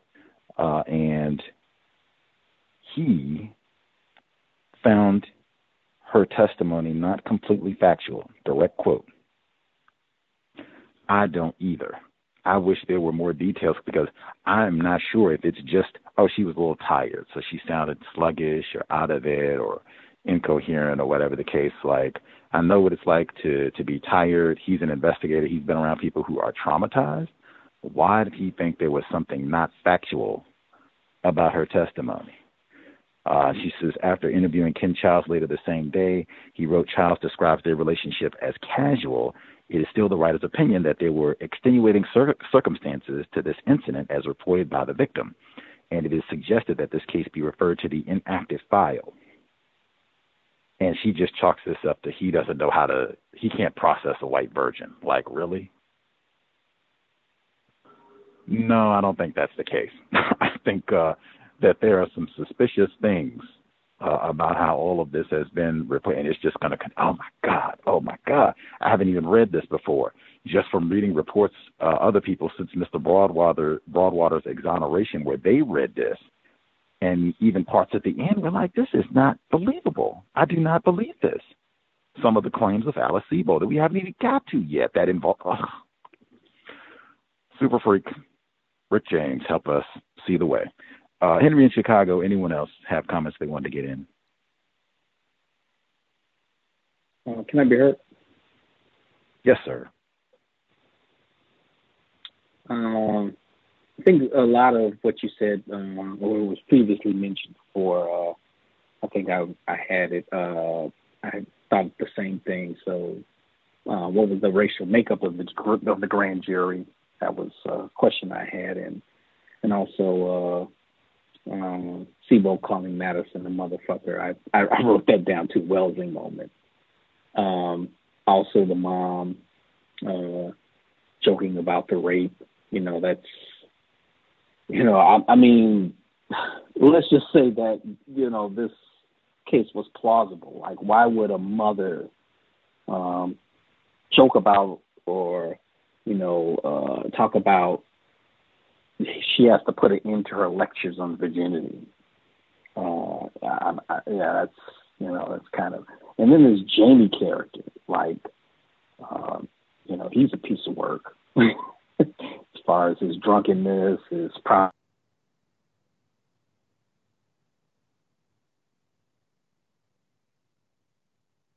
being so-called, attractive, I guess. But I don't know, white people being white people. But, also, too, as I'm going through this story, I'm thinking about Tawana Brawley. Did Tawana Brawley have this type of, benefit of the doubt? Because, after her grand jury, it was immediately released that, she wasn't raped or didn't have, feces put on her or nothing. So I'm pretty sure Tawana Brawley didn't have this type of care that, Alice Sebold is giving us in this story. So, but that's all I have on my line.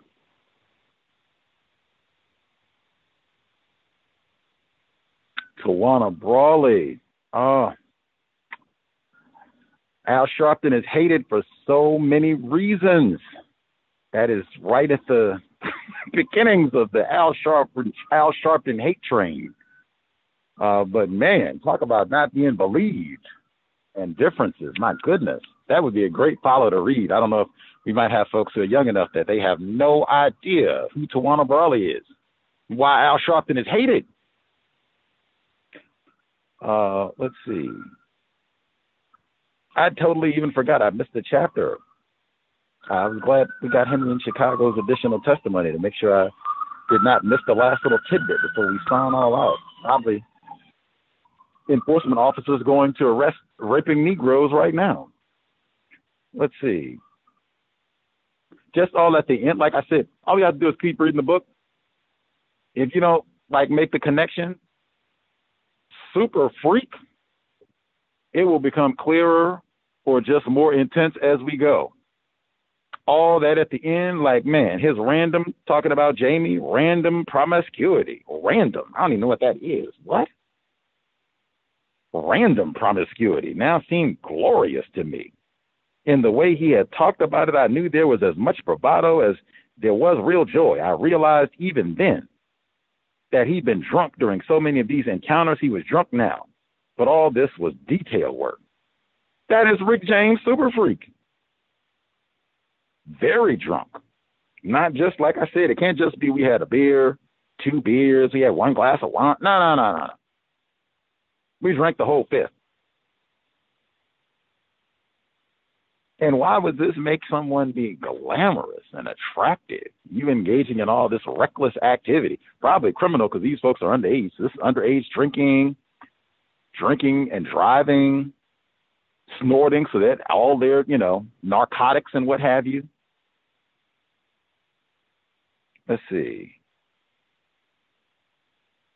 And even she said she was attracted to Jamie because he ate and belched. He slept around. He lost his virginity way before I had. He was something like 14 and she was older. White people don't care about children. Heard that one said already today.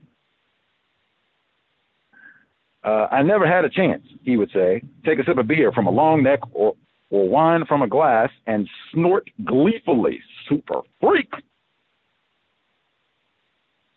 Talked about stories about being caught with married women by their husbands. Super freak.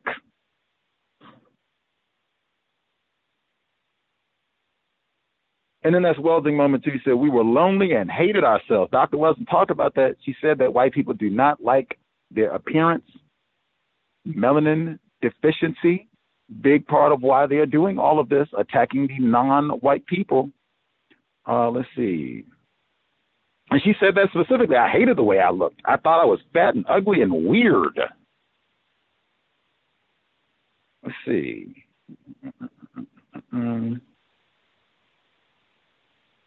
And even Jamie hanging out with this gay guy, that just sounds like more super freakiness. Like, are y'all all getting, and he's your friend, and you all drinking together? Are you all in man, come on. And then you do I looked them up, virgin, virginity, virginal, chaste, chastity. I told you weeks ago, I said that the very first week we read this. Why is the word virgin in here? So why is there so much emphasis on that? And then all of this, oh my God, all of this is just the innocent purity of white women raping Negroes who need to be killed and castrated. The jokes about the rape too, all of that, none of that. It either sounds not believable or, I mean, you could say dysfunctional, but I mean, all of these jokes about rape and virginity, like what? Who does that?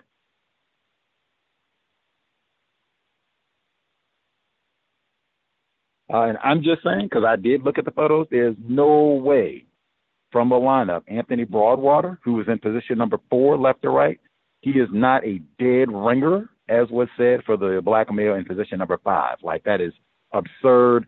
The facial hair looks different. They're not even the same height. You want to talk about physical appearance and what have you? It is a disgrace. Just all the niggers look alike. Yes.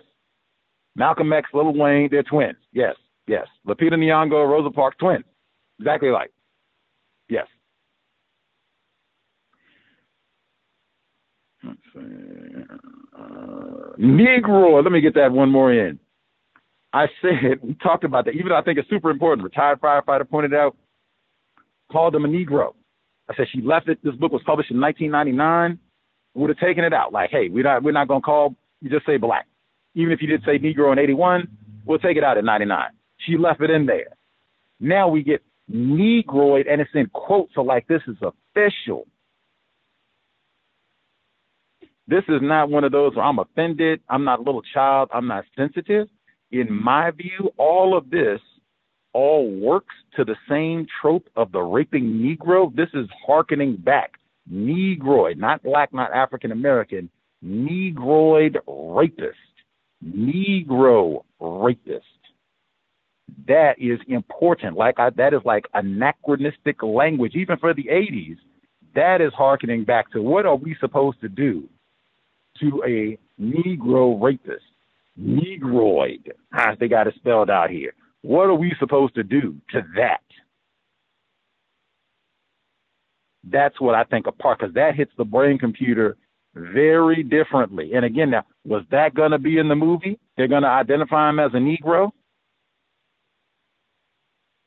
A lot of editors looked at this. They could have switched those terms. Nah, leave it in there. 99, leave it in there. Colin Powell, they said, could have been president in 99. Negroid and Negro. I will leave it there. We will pick back up next week. Thank you to Rick James showing us the way, and it will get freakier as we go. We will be here tomorrow for Neutralizing Workplace Racism, 8 p.m. Eastern, 5 p.m. Pacific, compensatory call-in on Saturday. Much obliged for the folks who tuned in. Apologies for the folks if there was any disruption for people trying to listen in via the phone. Hopefully it will be not repeated tomorrow. Figure out what caused the problem. Thank you for your patience. Sobriety would be best. You cannot pull an Alice Sebold and be snorting heroin, drunk off everything, and think you're going to be fine and dandy on the plantation. Never know when it'll be Alice Sebold pointing at you. You robbed us, or worse. You definitely want a sober, high-functioning brain computer in those situations. In addition to being sober, if you're out and about, you see someone being hostile and rowdy, exit. This is not a time to confront strangers. You should be thinking, hey, they could be armed. There's been so much craziness over the past 2 years.